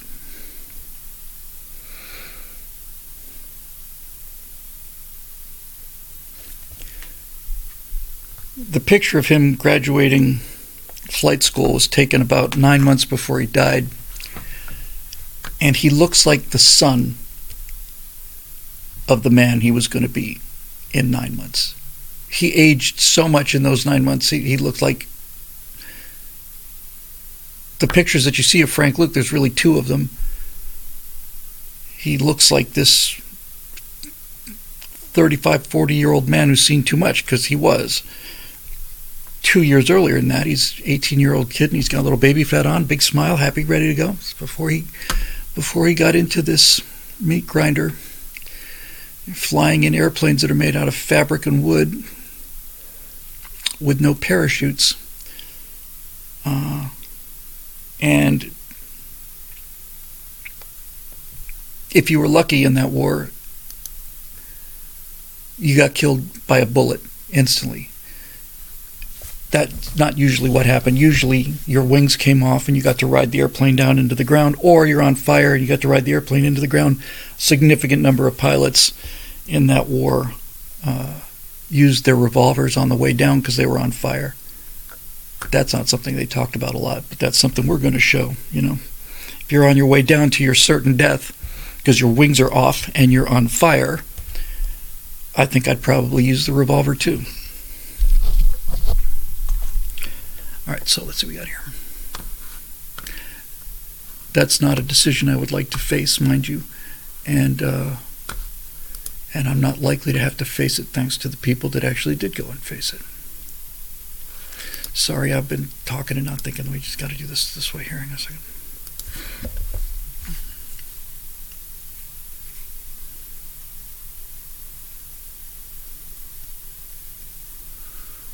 How do you not tell these? Well, I know why they don't tell these stories. I know why.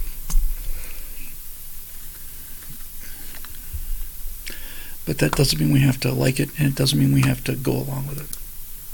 And I think you tell these stories realistically, you're going to get an audience, an enthusiastic audience. And I'm betting the farm on that. And I know I'm right on this one. Sorry, here we go. Member forum. Look at these scallywags and malcontents and desperados.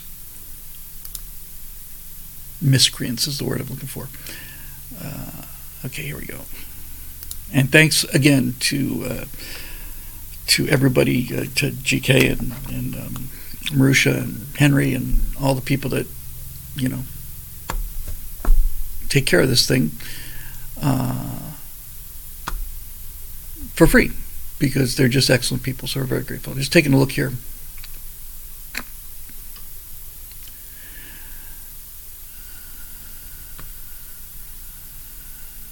Okay.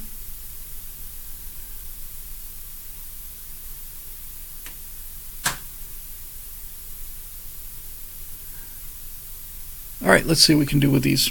We're going to have to do one to a customer here. And we'll start with Marusha Dark, because she's a 5-star member, and he or she has done a wonderful job here. So here we see what we got. The topic is cis slurs are censorship, because Elon Musk has banned the word cis from Twitter, which is I have mixed feelings about. I don't like banning any words on Twitter, but I do like watching the people who've been trying to shut everybody else up get shut up for a change. Strange times we live in. Bill, I know you have no love for the word cis, but I also know you said before that if someone makes a reasonable case, you're willing to amend your views. This is not to excuse the attacks on normal people by the woke left. I get that, but personally, I'm concerned about Elon calling cis a slur on Twitter, and my hope is that he won't censor it, because while cis can be a slur, it's also a descriptor, one that goes back to the 1800s, and it just means on this near side, whereas trans means on the far side. The same prefix as in the transplant or transatlantic or transhumanist, of which I consider myself one. And there's more to this, but let me just address one thing here.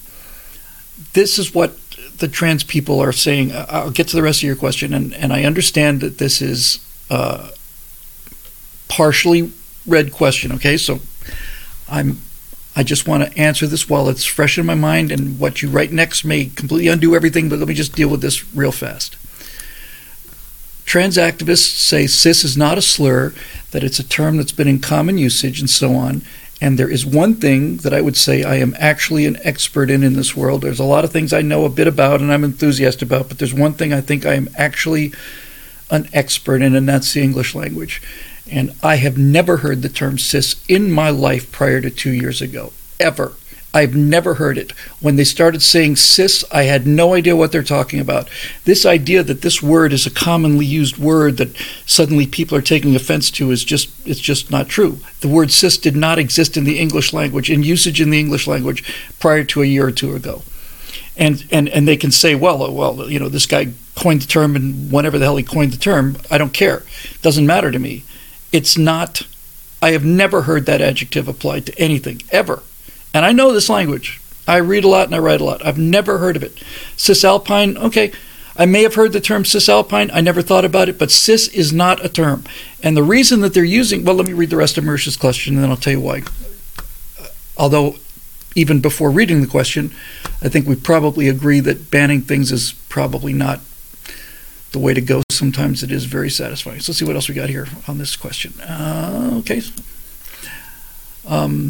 I put it to you that just as cis can be a slur or a descriptor, so too can gay or girl or white boy, depending on context, and we'd both be up in arms if those words ever got censored. Why is this any different in principle, apart from the number of people it affects? Not sure about you, but I've been noticing a growing sentiment among people on the right that want to dial the clock back all the way to before gay rights, or in some cases women's rights, calling these mistakes that led us here. Frankly, I find that alarming, but really, what's to stop it beyond the same hollow promise the left gave that this wouldn't lead to a slippery slope?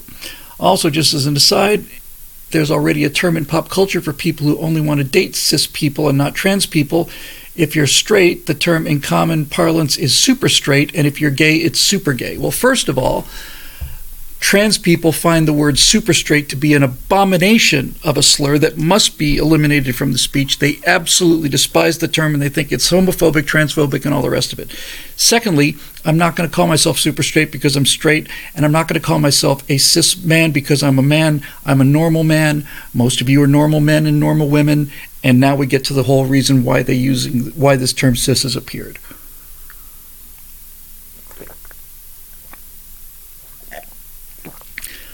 To some degree, as I said, I don't believe in banning words as slurs and so on. But in a larger context, what Elon Musk is doing is he is thwarting their strategy. I'll get to the strategy in a second. You say that, some words can be a descriptor, like gay can be either a descriptor or a slur, same as white boy. True for both of those words, but if I called somebody a screaming faggot, I probably wouldn't get away with it. That's not a term that is generally used as a descriptor. That's a slur. And so I don't really buy that particular aspect of the argument. If the term had been in common usage before, that's one thing, but it wasn't. And now we get to the point of this whole argument. John Frost says, I'm a sissy. I've had my head so close to that. I've just been circling around it. And I just said, there's something there. I couldn't put my finger on it. And you nailed it for me. Yes, we're all sissies. That's what we are. That's what we should call ourselves. I think it's hilarious, frankly. I'm not, if you're going to call me cis, I'm loving this better by the second. John Frost wins the internet for the day. Yes, next time the subject comes up, if somebody says, well, you're a cis male, I say, please. I find the term cis male to be offensive. If you're going to refer to me as cis, I insist that you call me a sissy.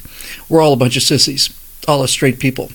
We're all just a bunch of sissies. I love it. I love it. I love it. I love it. I love it. I love it. One of my favorite things I have ever heard on the internet ever, and you win the internet for the day, sir. Thank you for that valuable weapon, mimetic weapon. That's right. We're all sissies, all of us straight people. What are you guys? You a bunch of sissies? Yeah, that's what we are. All right, so to the point, right? Cis-he, says Dave Olson, for putting a little icing on the cake there. Cis-he's. We're cis-he's. We're just sissies. We're all just a bunch of sissies. And that's what's happening to the American culture, by the way. Western culture. You're right. All of the straight men are just a bunch of cis-he's. We're all sissies, all of us. All right, so here we go. Oh, CP Tomes putting down a marker. I am a thermonuclear, ultra-cis, MAGA, knuckle-dragging, heavily armed a-hole. And a racist too, all the rest. Cis, hers, all the rest. Okay, well, here's the point, right? The term cis has to be fought tooth and nail, and the reason it has to be fought tooth and nail is because the term has been introduced in the language for a very specific political objective, political goal, and that's why it's there. And here's what the political goal is. Prior to this recent bout of insanity that we've been suffering, we would say that there were two kinds of humans. There is, in fact, one human binary, and that is sex, your sex. You notice these people don't call themselves transsexuals. The offensive tranny, who I admire very much on YouTube, one of my favorite channels, that person is a transsexual. Transgender can mean anything because gender means anything. As you well know, there's 195 of them or something like that. New ones invented every day. It's really, in terms of science, it's really the bleeding edge of discovery. So what's going on with this term cis? Well, prior to this enforced mass psychological delusion, there were two kinds of human beings. In fact, two kinds of animals. Virtually all animals. In fact, I can't think of a multicellular animal that's an exception. There are males and females. Everything else is on a spectrum. These people are saying they're non-binary. The only thing binary about the human species is male or female. XX, XY. That's the only binary thing. Height, skin color, intelligence, speed, strength, all of this stuff is on an infinitely gray spectrum, but the only thing that's binary is male and female. And this is what the world has been dealing with for, 250,000 years we've been modern humans, but 250,000 minutes ago, somebody decided that wasn't going to be good enough. So what the difference is that the reason the word cis has been introduced to the language is because the political objective is to change the binary. It's no longer about men and women. It is you prior to this movement, you were either a male or a female. Now you're either cis or trans. That's the new binary. You're either cis or trans. You see? Male and female, I'm not a biologist, and I'm certainly trying to, follow the science, but male and female has a scientific basis to it. And so what they do with the language, as they always do with the language, is they weaponize the language so that we will no longer be thinking about men and women anymore. Now that the classes of people will be cis and trans. And the reason that cis has been invented is if you agree to buy into this, if you buy into this trap of using the word cis, what they have accomplished, whether you realize it or not, is they have made cis and trans into equal weight. They're both perfectly normal. Could have just been a flip of a coin. It depends on, you see, your gender, what you used to call your sex, male or female, no, that's not biologically determined.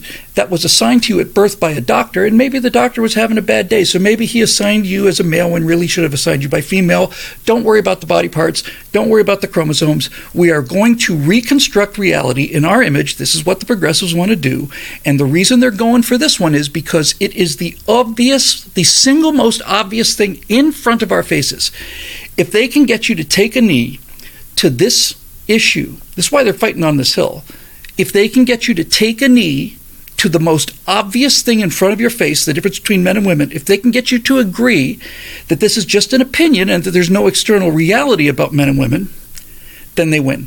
Everything after that is easy compared to this. If they can convince you to take a knee on this one, then they win, which is why I'm not going to play the game. I'm just not. And why, while I am against censorship, I find Elon's decision to ban this word from Twitter, I find this to be strong evidence that Elon understands what's going on here in this culture war. He understands why this word is being introduced to the language, and he's simply saying, no, not gonna let that happen on this social media platform that I own. I am going to declare it a slur. Do I think it's a slur? I don't actually think it's a slur. I don't think it's personally a slur, but I take offense at it. So I guess it is a slur. If a trans person came up to me and said, well, you're a cis male, I said, no, I'm not. I'm actually just a normal male. I'm a normal man. You don't get to define me. I find your language offensive and heterophobic and deeply, deeply problematic. You heterophobe. This is what they're trying to do. They're trying to equalize it. Normalize it is the word. For those of you who've had the mixed experience of following Dylan Mulvaney closely, prior to Dylan's breakout success, and to his credit, JT and Odin's Ben was on the Dylan Mulvaney thing easily 6 months before Dylan Mulvaney became a national phenomenon. Of the many, I've never heard the term heterophobic before. I just kind of came up with it on my own, but that's really what it is, right? You heterophobes. So when Dylan was doing his 300, day 97 of girlhood, he's this stick-thin gay man. Yes, you heard me, YouTube, and I don't care anymore. I just don't care. So do what you want to do. And he's wearing like a top and shorts and he's at the beach as a woman, and he's explaining to the audience, saying, I was there and people were looking at me, and I was wondering, why were they looking at me? I thought I looked pretty good, and I realized they were looking at the bulge. Not much of a bulge, but nevertheless, there it is. Women are not supposed to have bulges there, and Dylan does. So Dylan breaks into song. He starts singing about normalize the bulge, which made my skin crawl off of my body and climb into the closet. I looked like a video game character. I looked like a skinned human being. My skin just got it just left the room, and I'm stuck there just covered in slime and muscle material. My skin crawled off my body hearing him sing this. But what he's saying is exactly, precisely correct. He's precisely on target with this. This is exactly what he wants to do. They want to normalize female bulges. They want to normalize it. They want you. If they can get you to believe that females have a penis, then it's game over. It's game over. If they can get you to buy into that, then anything else they try to sell you is cake after this. You see? Cake. This is why this issue has to be fought, and this is the hill that we're going to fight on and die on. But we're not going to die on this hill. This is the hill we're going to win on, because this is a bridge too far for them, a hill too far. People are not buying this. People don't want anything to do with it. Their strongest allies, let's not forget the Democratic Party is powered by the votes of blacks, to some degree Hispanics, and especially white liberal women. That's their base.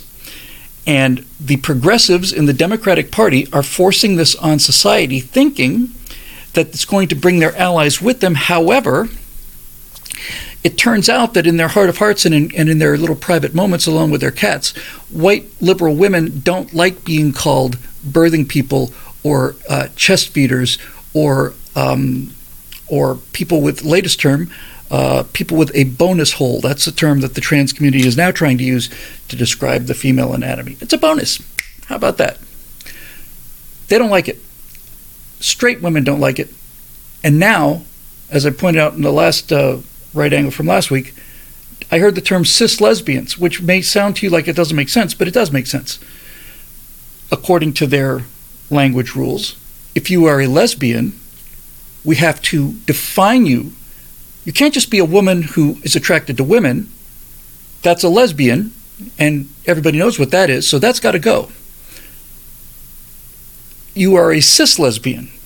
And the difference between a cis lesbian, the reason you have to call them a cis lesbian instead of just a lesbian is because men who transition to become women and who are then attracted to women are also lesbians, you see? So there are cis lesbians and there are trans lesbians. I'm not making this up. This is the current battle du jour.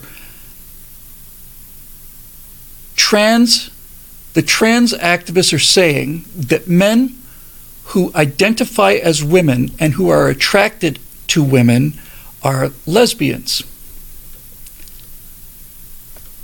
We all clear on this? So, this is why they are pushing this so hard. This is why Dylan Mulvaney is at the White House. This is why the President of the United States is talking about trans people being the foundation of the country and the best people we have. And this is why companies will ruin their brand and ruin their sales in order to get that ESG score, which is more important than the sales. Or if it wasn't, they wouldn't do it. Everybody knows that this is going to cost you sales. So why do companies keep doing it?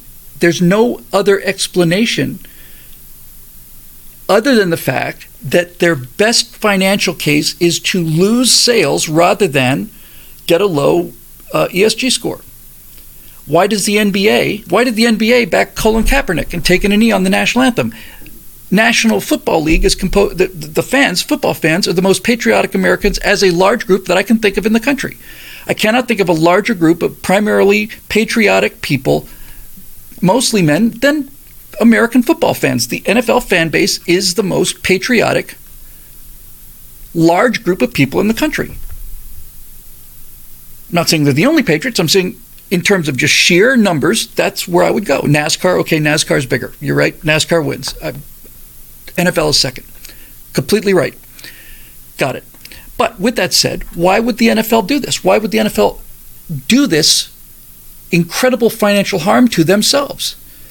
There's no other explanation for it. It has to be in their financial interest to do it. And that means that stuff is going on backstage in terms of what their score is and how the finances work. And we live in a world where money doesn't exist anymore. When you owe $33,000 billion that will never be repaid, money is no longer money. We're not dealing with the world that we think we're dealing with here. This isn't a conspiracy. There's just obvious fact. You cannot owe $33,000 billion and keep adding thousands of billions of dollars every year and tell me that money still means what we think money means. It doesn't. It's not. I don't know what it is, but it's not money. So all of this stuff is an indication that this is coming from, this is not a grassroots movement. Grassroots movement, it isn't a grassroots movement. It's the opposite of the grassroots movement. It's a top-down movement. The people in power, like the so-called president of the United States, are forcing Americans to buy this. And things like the NCAA are forcing Americans to buy this. And the progressives and the liberals, who spent their entire life fighting for things like Title IX and girls being able to compete in sports and stuff, now find themselves having to cheer the fact that a male just beat the living daylights out of their daughter, who's been training to be an Olympic swimmer for 15 years, and now they have to stand there and applaud the fact that her best time is 30 seconds slower than this grown man who's grown his hair out and feels like a woman today. So this is why they have to do their doublethink. Got 2 super chats here as a Sacred Order of Knightly Valor.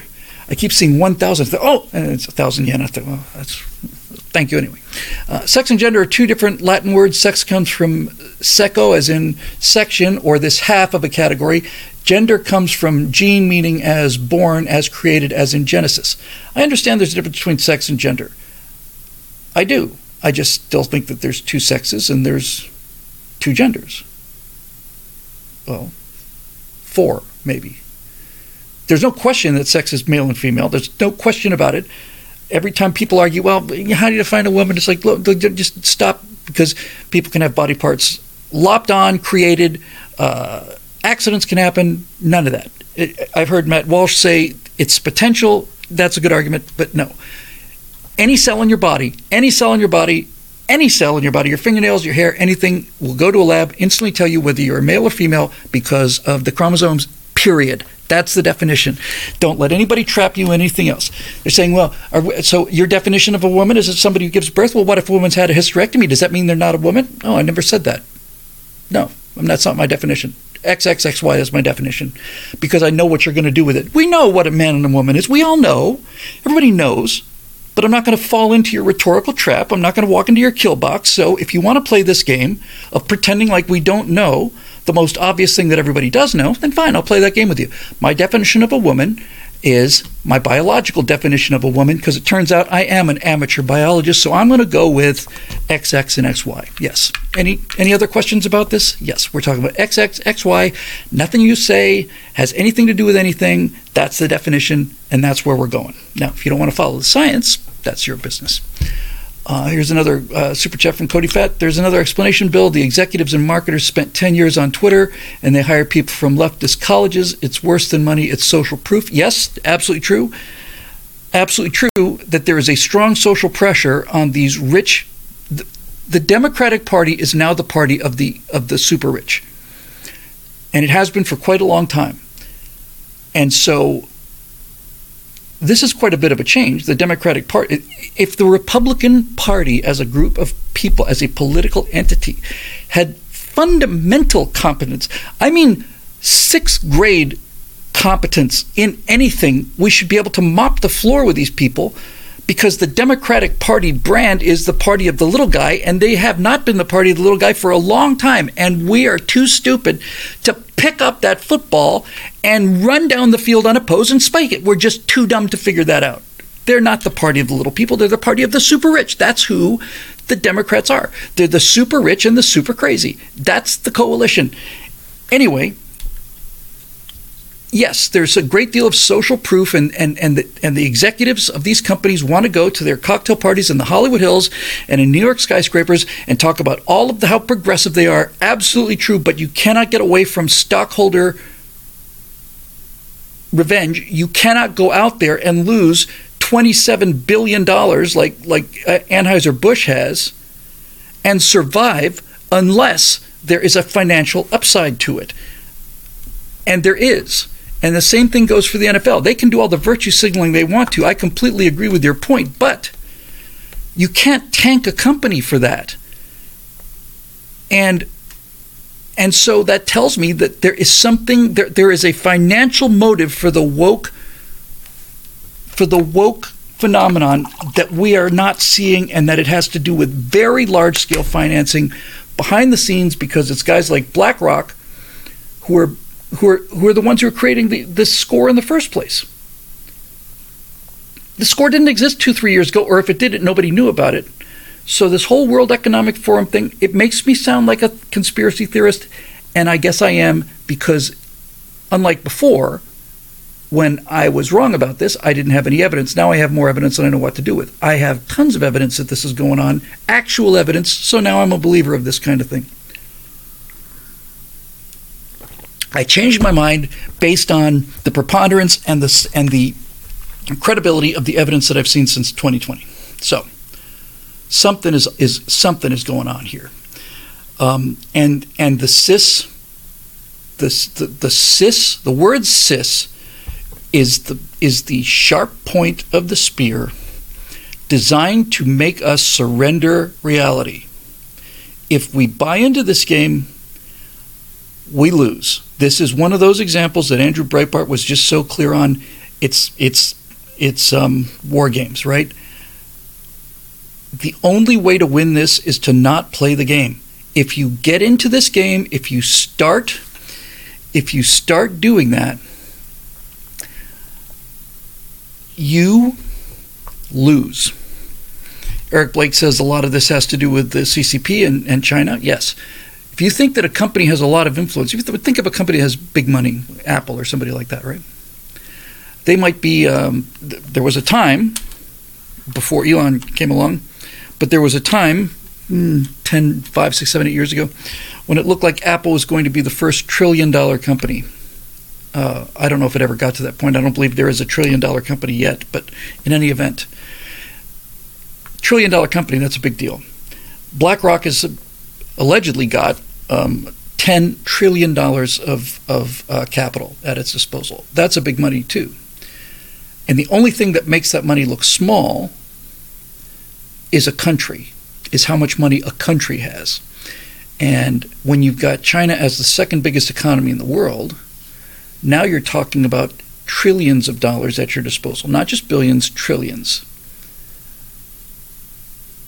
Oh, Apple just peaked at over $3 trillion in market cap. Well, I'm obviously way behind the times. In any event, yes, I'm wrong. I'm behind the times on this one. It doesn't really matter. $3 trillion is a lot of money, but the only thing that makes that look like small change is the amount of money available to a nation that has the second largest GDP in the world. And that's basically what's going on right now. If you really want to step back, I hadn't really thought of it this way, but take a step back and then go take 2 or 3 more steps back. Okay, so SpaceX is not yet a $1 trillion company. I was just plain wrong about that. That's fine. Take 2 or 3 steps back and think about what we're seeing in front of our eyes here. What's going on right now in America is a silent mimetic war, a war of ideas between the biggest economy in the world and the second biggest economy in the world. The second biggest economy in the world has launched an offensive, a mimetic, societal, corrosive destabilization of the largest economy in the world, because even though it is costing them trillions of dollars, it is a brilliant investment on their part. This is, I've never put it quite so clearly before, I've never thought about it quite so clearly, but what is clear to me for a long time is, if you're China, you can't catch the United States militarily. You can't.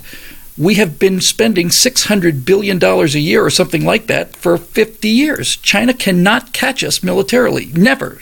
Never. So, China will never have 12 carrier battle groups, ever. They don't. It's not even a question of not having the money. They don't have the expertise. They don't know how to do it. They don't have land sea operations. They don't have combined command and control structure. Culturally, they will never have them. So what do they do about the largest economy having 12 carrier battle groups, just as one example of our military power? Well, if it turns out that you can create a society where people don't want to serve on those carrier groups, or if they do, they're determined to sink them or sabotage them because they're so convinced that the flag that they're supposedly fighting for is so evil, then it doesn't matter if you have 12 carrier battle groups or 3 or 3,000. If they're not going to be used because you have corrupted the morality of the people in the largest economy in the world, then your investment is enormously productive. In other words, they don't have to spend the money on getting 12 carrier battle groups. For much less money than that, they can make sure that we don't use ours or can't use ours. That's the meta.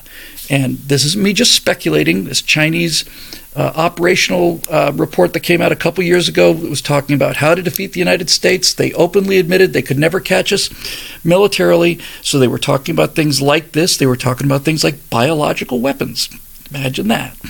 They were talking about things like propaganda. They were talking about things like subversion. They're talking about things like reinventing history, talking about changing the culture.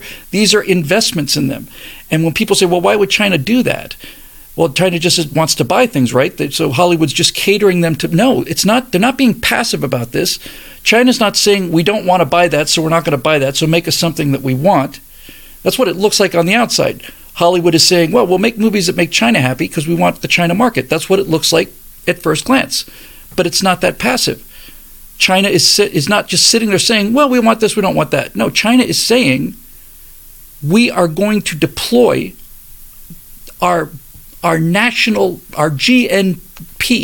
We're going to deploy our GNP to achieve this goal of subverting the United States of America. That's how we're going to win. We're going to win by making sure that America falls apart.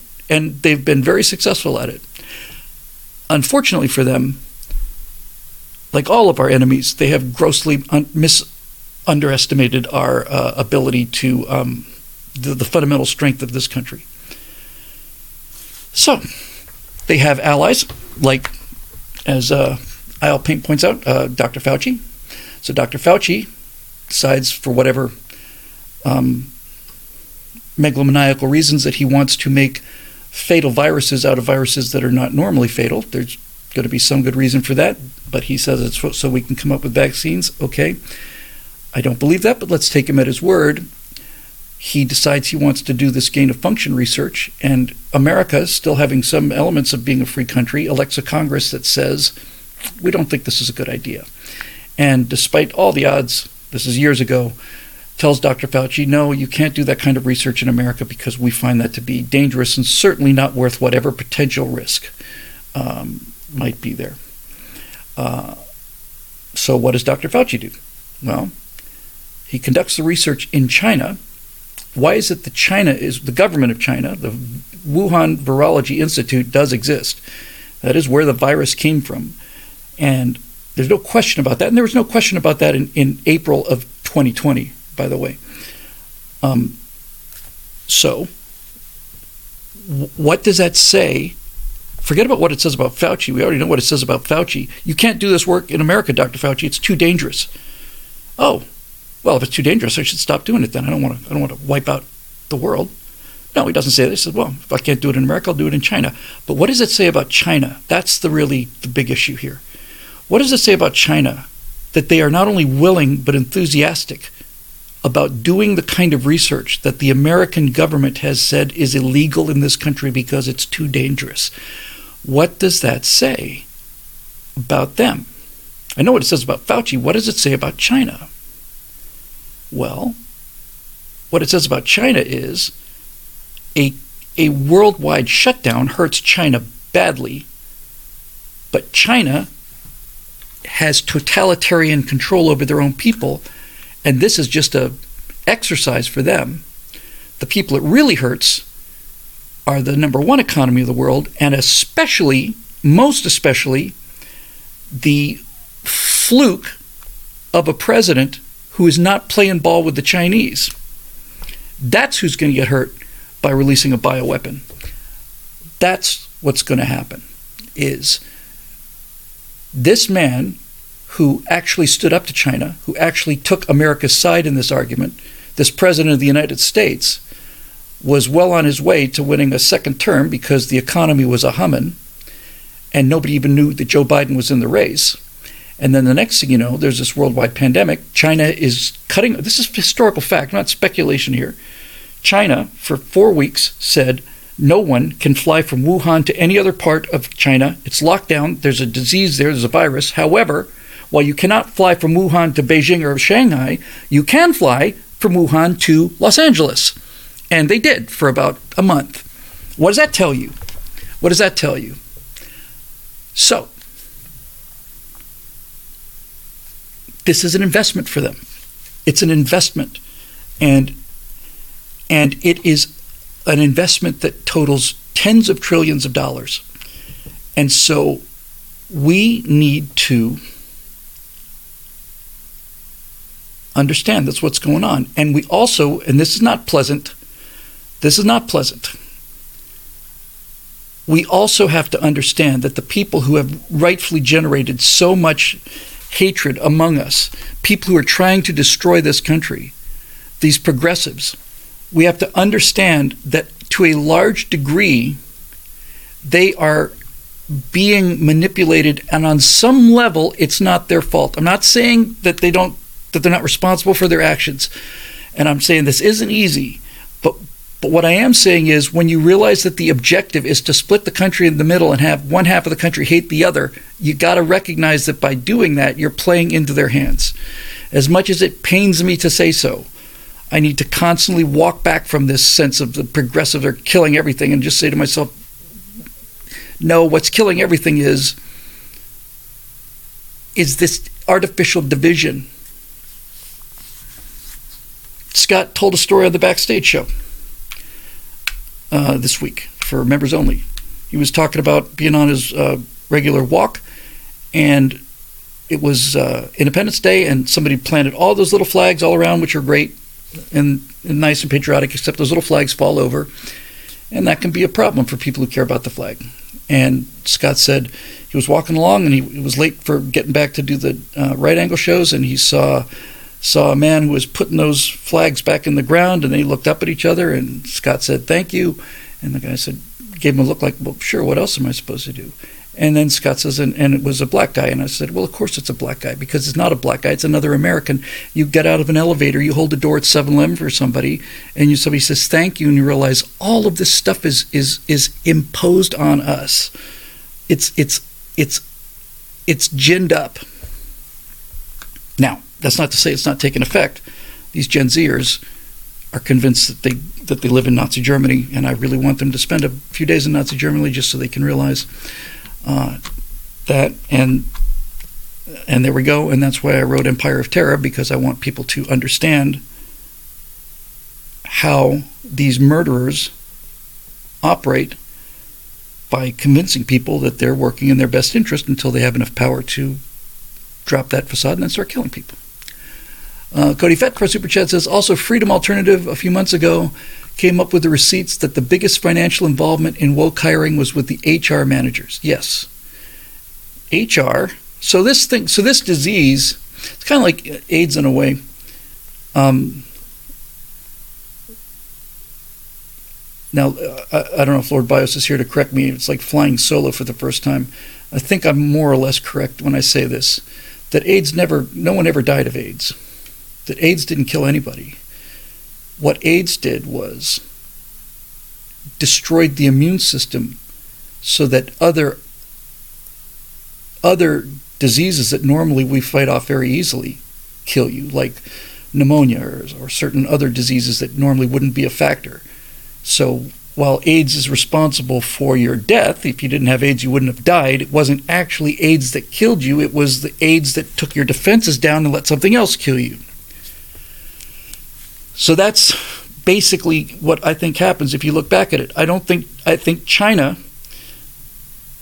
that the AIDS came internally, and that China is taken advantage of it. And if I really, really want to trace the roots back on this, because when you said HR, I realized, yes, it's really starting to be clearer to me now. And then I thought, okay, when did HR appear? When did I first hear about HR? Because there was never an HR department in companies before. If you had a problem with the employee, you talked to the supervisor about it. You talked to his boss. You didn't send him down the hall. So when did HR actually start happening? Where did HR come from? And looking back on it, I realized that this is a domestic disease. HR happened because of lawsuits. That's what brought HR into being. Frivolous lawsuits. When people started suing companies, that's when this whole thing happened. When companies stopped fighting back on suits that they knew were false. Somebody makes a false accusation of sexual harassment. This is the 80s now, right? Somebody accuses you of having inappropriately put your hand inside their knee, and you didn't do it. But they're taking you to court to prove that they did because they want money. And so you, in a healthy society, in a sane society, we would have gone to court, would have won that case because the burden of proof is on them. They couldn't prove it because it didn't happen. And then they would not have won the case. They would not have won the money. They wouldn't have gotten rich off of it. Neither would the lawyers that brought the case, and then countersuit for defamation. If we had done that, then we would be fine. But that's not what we did, right? We didn't do the right thing. We did the smart thing. So what happens? This story goes back to the mid-'80s. My dear friend, my second father, Jerry Stipp, who was really another dad to me, told me this happened to him in his company. And he said, I just kept saying we got to go to court on this. And he kept saying, our lawyers are telling me again and again and again, Jerry, here's what's going to happen. This is what's going to happen. Okay? We know that this didn't happen, but if you decide to fight this, it's going to take 4 or 5 years of your undivided attention. It's going to cost you millions, if not tens of millions of dollars. And when it goes to trial, you are likely to lose because people will buy the emotional argument over evidence. This is the reality of the world we live in. You can do what you want to. It's your company. But our advice as your attorneys is to settle this thing. And so he did. Not because it was easy. He didn't care about being easy. He was dedicated to the truth. He was dedicated to being right. The thing that convinced him to settle was the fact that it wasn't about evidence. He knew he was in the right. He knew he could win a trial that was based on evidence. But society becomes so infantilized, even in the mid-'80s, that if somebody comes in on the stand and starts to cry, then they're going to win because that's how soft people have gotten, how sentimental we are, or sentimentalist we are. So people start realizing it's a get-rich-quick scheme is to sue the company that you work for. If you're unhappy with something, quit, accuse them of something, find an attorney who's going to get a third of this money automatically. He brings the case. They take the case to the company that's innocent and say, we're suing you for sexual harassment, blah, blah, blah, blah, blah. The company makes the same calculation that I just explained. The person says, we want $1 million for damages. The company says, we'll give you $25,000, take it or leave it. They take it. And now we're in a situation where every single corporation in America realizes the vulnerability that they have to this kind of extortion and blackmail, because that's exactly what it is. It is extortion and blackmail. But that's the world, so they decide, what can we do to defend ourselves? And the defense is, we will have a human resources department. What? Yes. Well, what is that? Well, we're going to spend the effort, the time, and the money to pay people who don't do anything, who don't produce anything for the company. They don't produce anything. If you're making track shoes, they're not stitching soles together. They're not manufacturing nylon. They're not lacing shoes. They don't do anything. It's just a drain. It's a financial drain. Costs money to pay these people. But in the long run, it saves us money because if we have an HR department, when somebody comes with a complaint, you see, we will be able to say in our defense, well, if this was happening, why did you not take it to HR? If this actually happened, why didn't you go to this person whose only job is to make sure that this doesn't happen? Why did you suddenly just spring it on us in court without talking to HR about it? And that's actually, it turns out, a pretty effective defense against this kind of thing, right? So, I didn't say right. I'm going to stop doing that. It's a pretty good defense against this kind of thing. So companies start developing these HR departments, and the bigger you get, the more you have to have. And now you realize, okay, so what the HR department is essentially, it's a fig leaf. It is a virtue signal for a potential jury to increase your chances of winning a sexual harassment case or whatever case, right? Damn it. Or whatever case. We know we're going to be sued by people who we didn't wrong. We know they're going to come after us. We're going to have an HR department, which will be our legal defense. Why didn't you come to HR when this started? And we could have done something about it. Good point. But now HR is our shield against social injustice, because that's what the appeal is. Oh, you sexually harassed me, or you discriminated against me, or you fired me because I'm black, or you did this or this or this. So not only do we need an HR department, we need an HR department that is as socially progressive and liberal as we can possibly make it.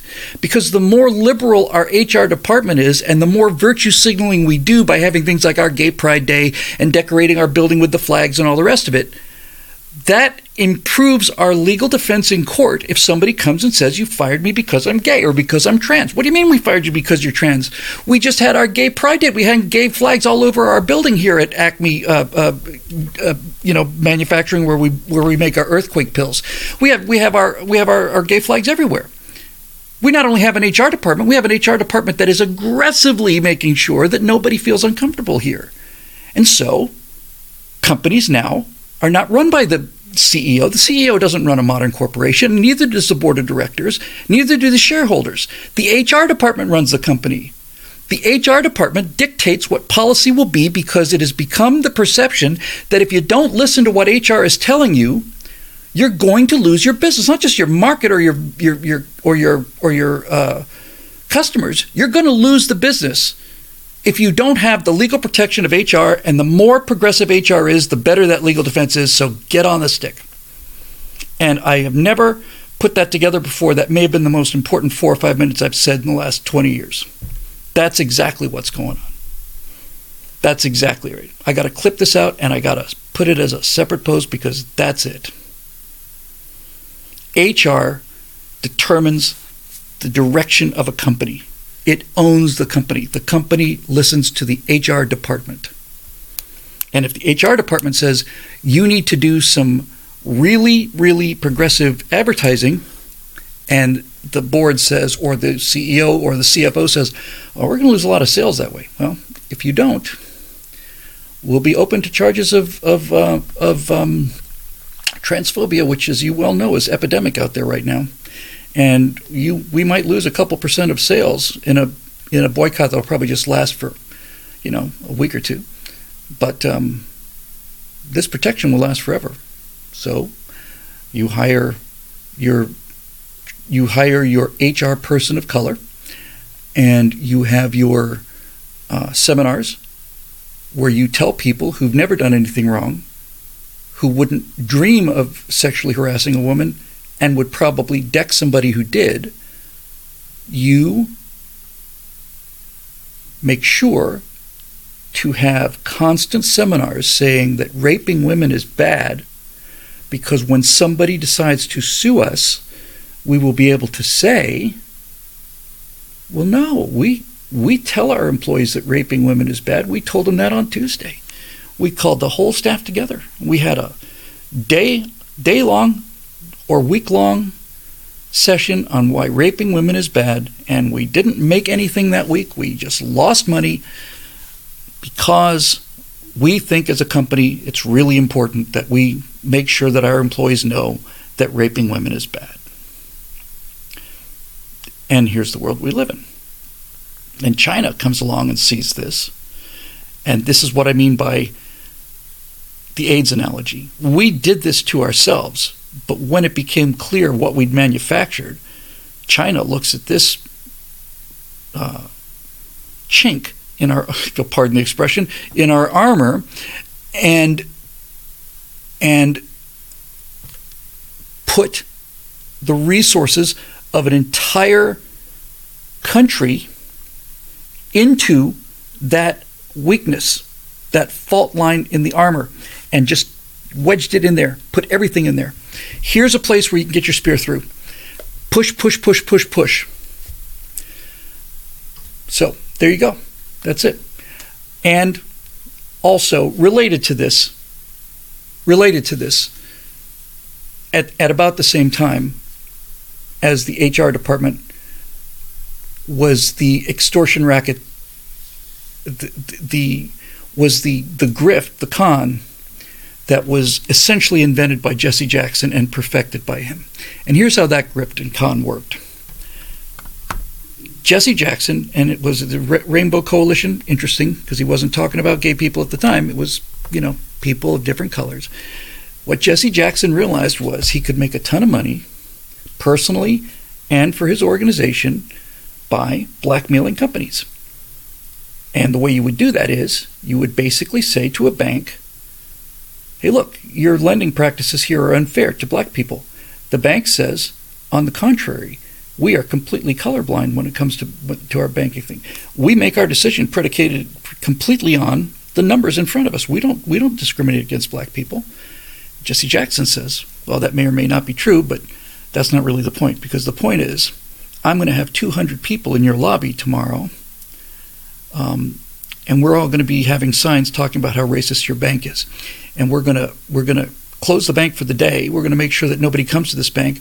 We're going to continue to protest outside of this bank, and you're going to continue to lose customers. And you're not only going to lose the people who can't come into the bank that day because they don't want to come past their picket lines, you're also going to lose them forever, because when we tell them that you're racist, some of them will believe it, and probably most of them will. The longer we do it, the more we shout.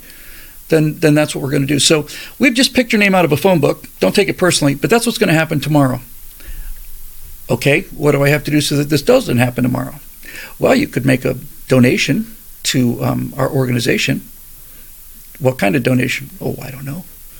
I would say $200,000 ought to do it for this branch anyway. So I pay you $200,000 for what? I pay you $200,000 so that you don't come and accuse me of the racism that I'm not doing anyway?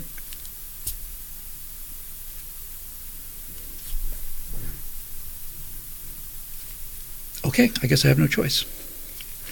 And this is where we lost. It's not where we lost the country, because you can't lose the country. Country's an idea, but this is our midway, and we're the Japanese in this one. This is where we really, really, really, really made a mistake. We did the right thing. We did the smart thing instead of the right thing. And that's the road to hell.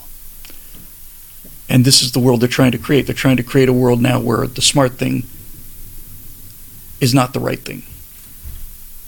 Bill, have you read Antonio Gramsci? He was an extremely influential socialist, especially in the field of critical theory. Yes, Gramsci and, believe it or not, a guy named Horkheimer, not Jack Horkheimer, another Horkheimer, were the proponents of the Frankfurt School. Gramsci was really the architect of it, and then Alinsky became the guy who drew the blueprint.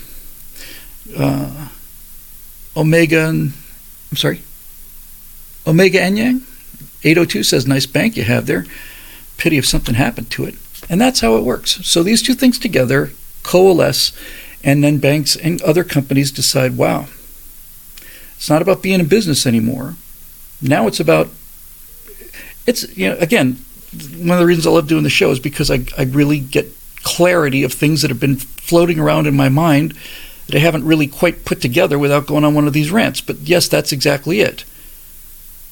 Somewhere in the 80s, because of the out-of-control lawsuits, if the loser paid, we wouldn't be in this mess. That would be a good system. Because if the loser paid, there would not be these gratuitous lawsuits. If there were not gratuitous lawsuits, there wouldn't be HR departments. If there weren't HR departments, there wouldn't be decisions made that have nothing to do with business and are completely political. That, give me a second.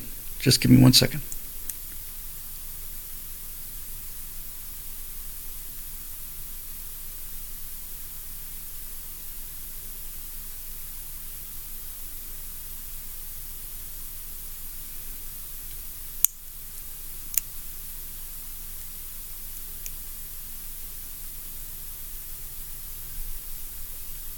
Almost there.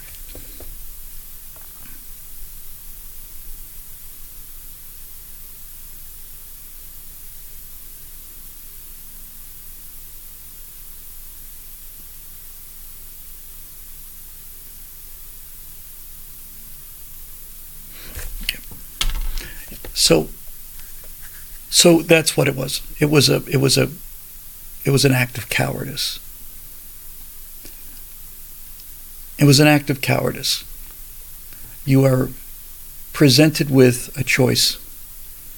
One of them is the smart choice, the other one is the right choice. And you take the smart choice. And you lose. Now they own you, which kind of ties into the cis argument, because once you take the knee, this is the thing about compliance, about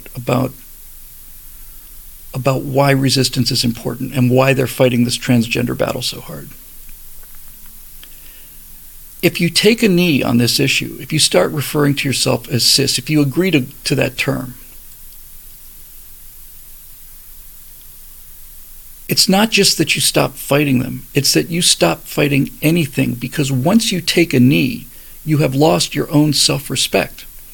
That's the thing I learned about the communists and the Nazis, is that they would force innocent people into complicity, and once they were complicit, their resistance came to an end.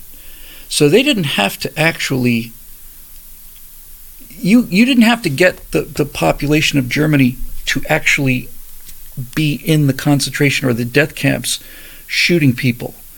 All you had to do was make sure that they knew that something was wrong. You didn't even have to they didn't even have to know what was actually happening. They just had to know that something was very, very wrong, because all of their Jewish neighbors were disappearing, and they could tell themselves whatever fiction they wanted to. Oh, well, they've been deported, or Hitler would never kill all those people. They've been deported, or they left, or whatever. Okay, that's fine. But they knew something was wrong. And once they knew something was wrong and didn't do something about it, now you own them. Now they're complicit in the murder. They're not, it's an act of omission rather than commission, but it's still complicity. So you can't fight back when you're a part of the system.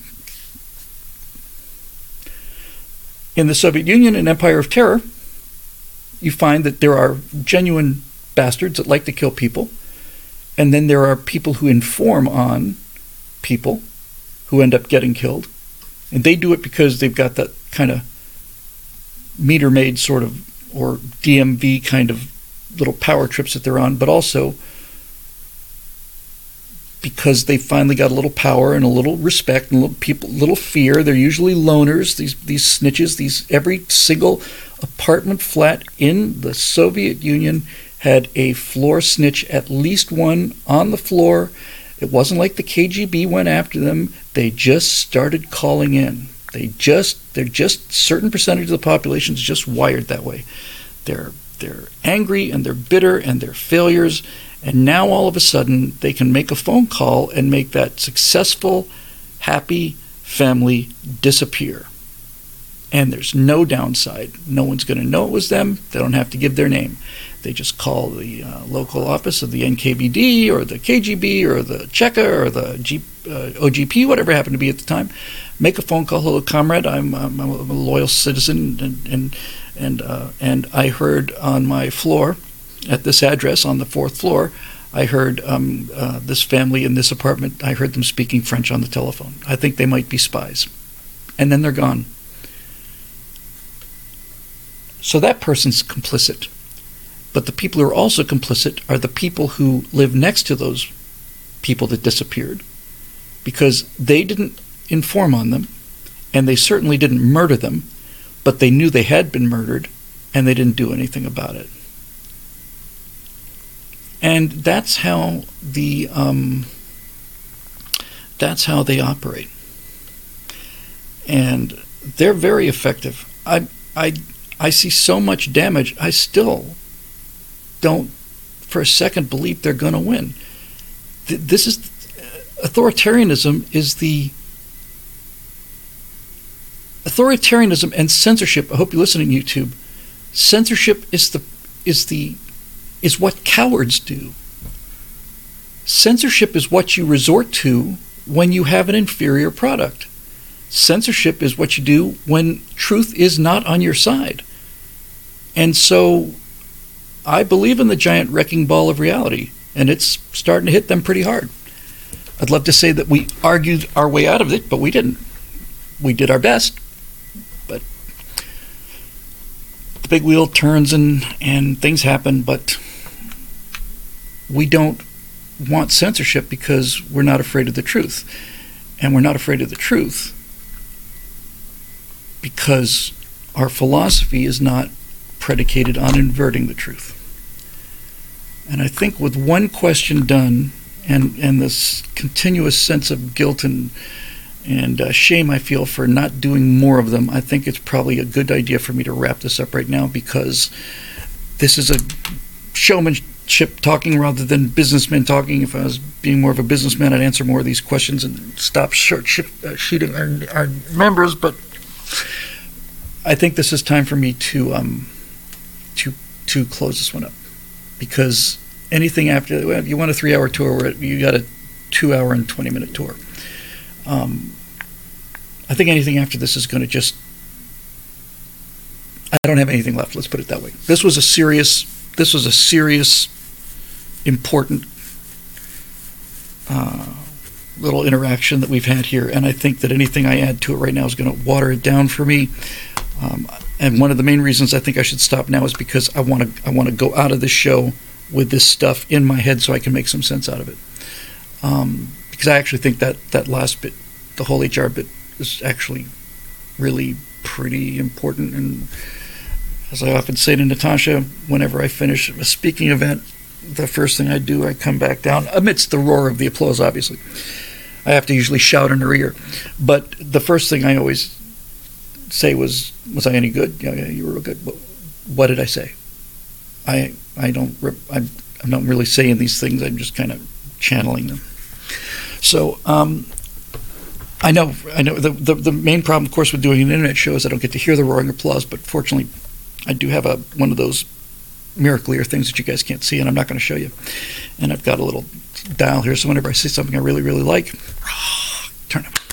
That's why I often pause or lose track when you see me go off the rails like that, on something, and Eric is screaming, "Stay on target, stay on target," and I'm going, no, it's because of the sound of the applause and the cheering and the chanting of my name over and over again. It can be very distracting sometimes, but what's the point of doing this if you don't have that? The Strato Catharsis Lounge. Dave Olson, you're a fine fellow. By the way, Dave, since you're here, I got to tell you, on my most miserable days, and I have to do the show sometimes when I'm not feeling good, and sometimes I do the show not feeling good, but most of the time I'm affected by this. But on every single show, Dave, no matter how bad I'm feeling, every time we kick this thing off and you do your mission control thing, flight go, Fido go, it just makes me happy. It just cheers me up. So there you go. We can hear the vacuum cleaners, the janitorial death squad's on its way. So I'm going to have to cheese it. I missed that expression. I never used it. Never got to use it. Yep, there it is. Booster, go. Retro, go. Guido, go. Fido, go. Ecom, go. Telmu, go. GNC, go. Surgeon, go. Capcom, we are go for Strata Lounging. It makes me happy. It makes me happy every single time. I'm very grateful. Okay, kids, well, that'll do it for this edition of the Stratosphere Lounge, which is made possible by the members of BillWhittle.com who stay with us through thick and thin, and it's been thin lately because Bill's been working real hard on things that have enough of a budget behind it to do to make them last, and I'm working real hard on doing something to reimburse you guys for that on some level anyway. But in any event, I'm very grateful as always for the electricity, and my wife and I and all of Steve and Scott and everybody else. It's a small group of people that just pay $9.95 a month, and they keep doing it, and we're still here, and I get to say whatever I want to, because while I may say something that will piss off one or two of you enough to cancel your memberships, I'm not talented enough to say something to piss off all of you. So here we are, we stay in business. So that's something I'm very grateful for. And some pay more. Well, we'll put Mr. Tomes, some people pay $49 a month, and those people are extra special. But it doesn't matter. It doesn't matter if you don't pay anything. We're just happy to get the message out, and that's what the members are all about, is getting the message out. Okay, so that'll do it. We'll see you on Monday for Stratosphere Studios. We'll actually have something to show, something of some progress. Who knows? This thing may actually get off the ground after all. Somebody pointed out that this would be a good thing to have the astronauts talk about. It would. I was watching a video about body cam footage of this Gen Z girl who got pulled over by the police and couldn't believe she was being arrested. That kind of thing would be fun to talk about too. I'm mostly looking forward to taking letters for that last men on the moon thing, and I like the sound of that. Major Mace Mattingly, thank you, Eric. Major Mace Mattingly and the last men on the moon. I even got the introduction written. Look up Project Horizon. It's like I went back and wrote his. It's like I had a time machine and I went back and created some history to make my little animation idea even more interesting. That's the kind of serendipitous discovery that is. Project Horizon, secret military moon base, ready in 1966. True story. Reality is always more interesting. So go out and get yourself some reality, but like everything else, in moderation. We'll see you next time.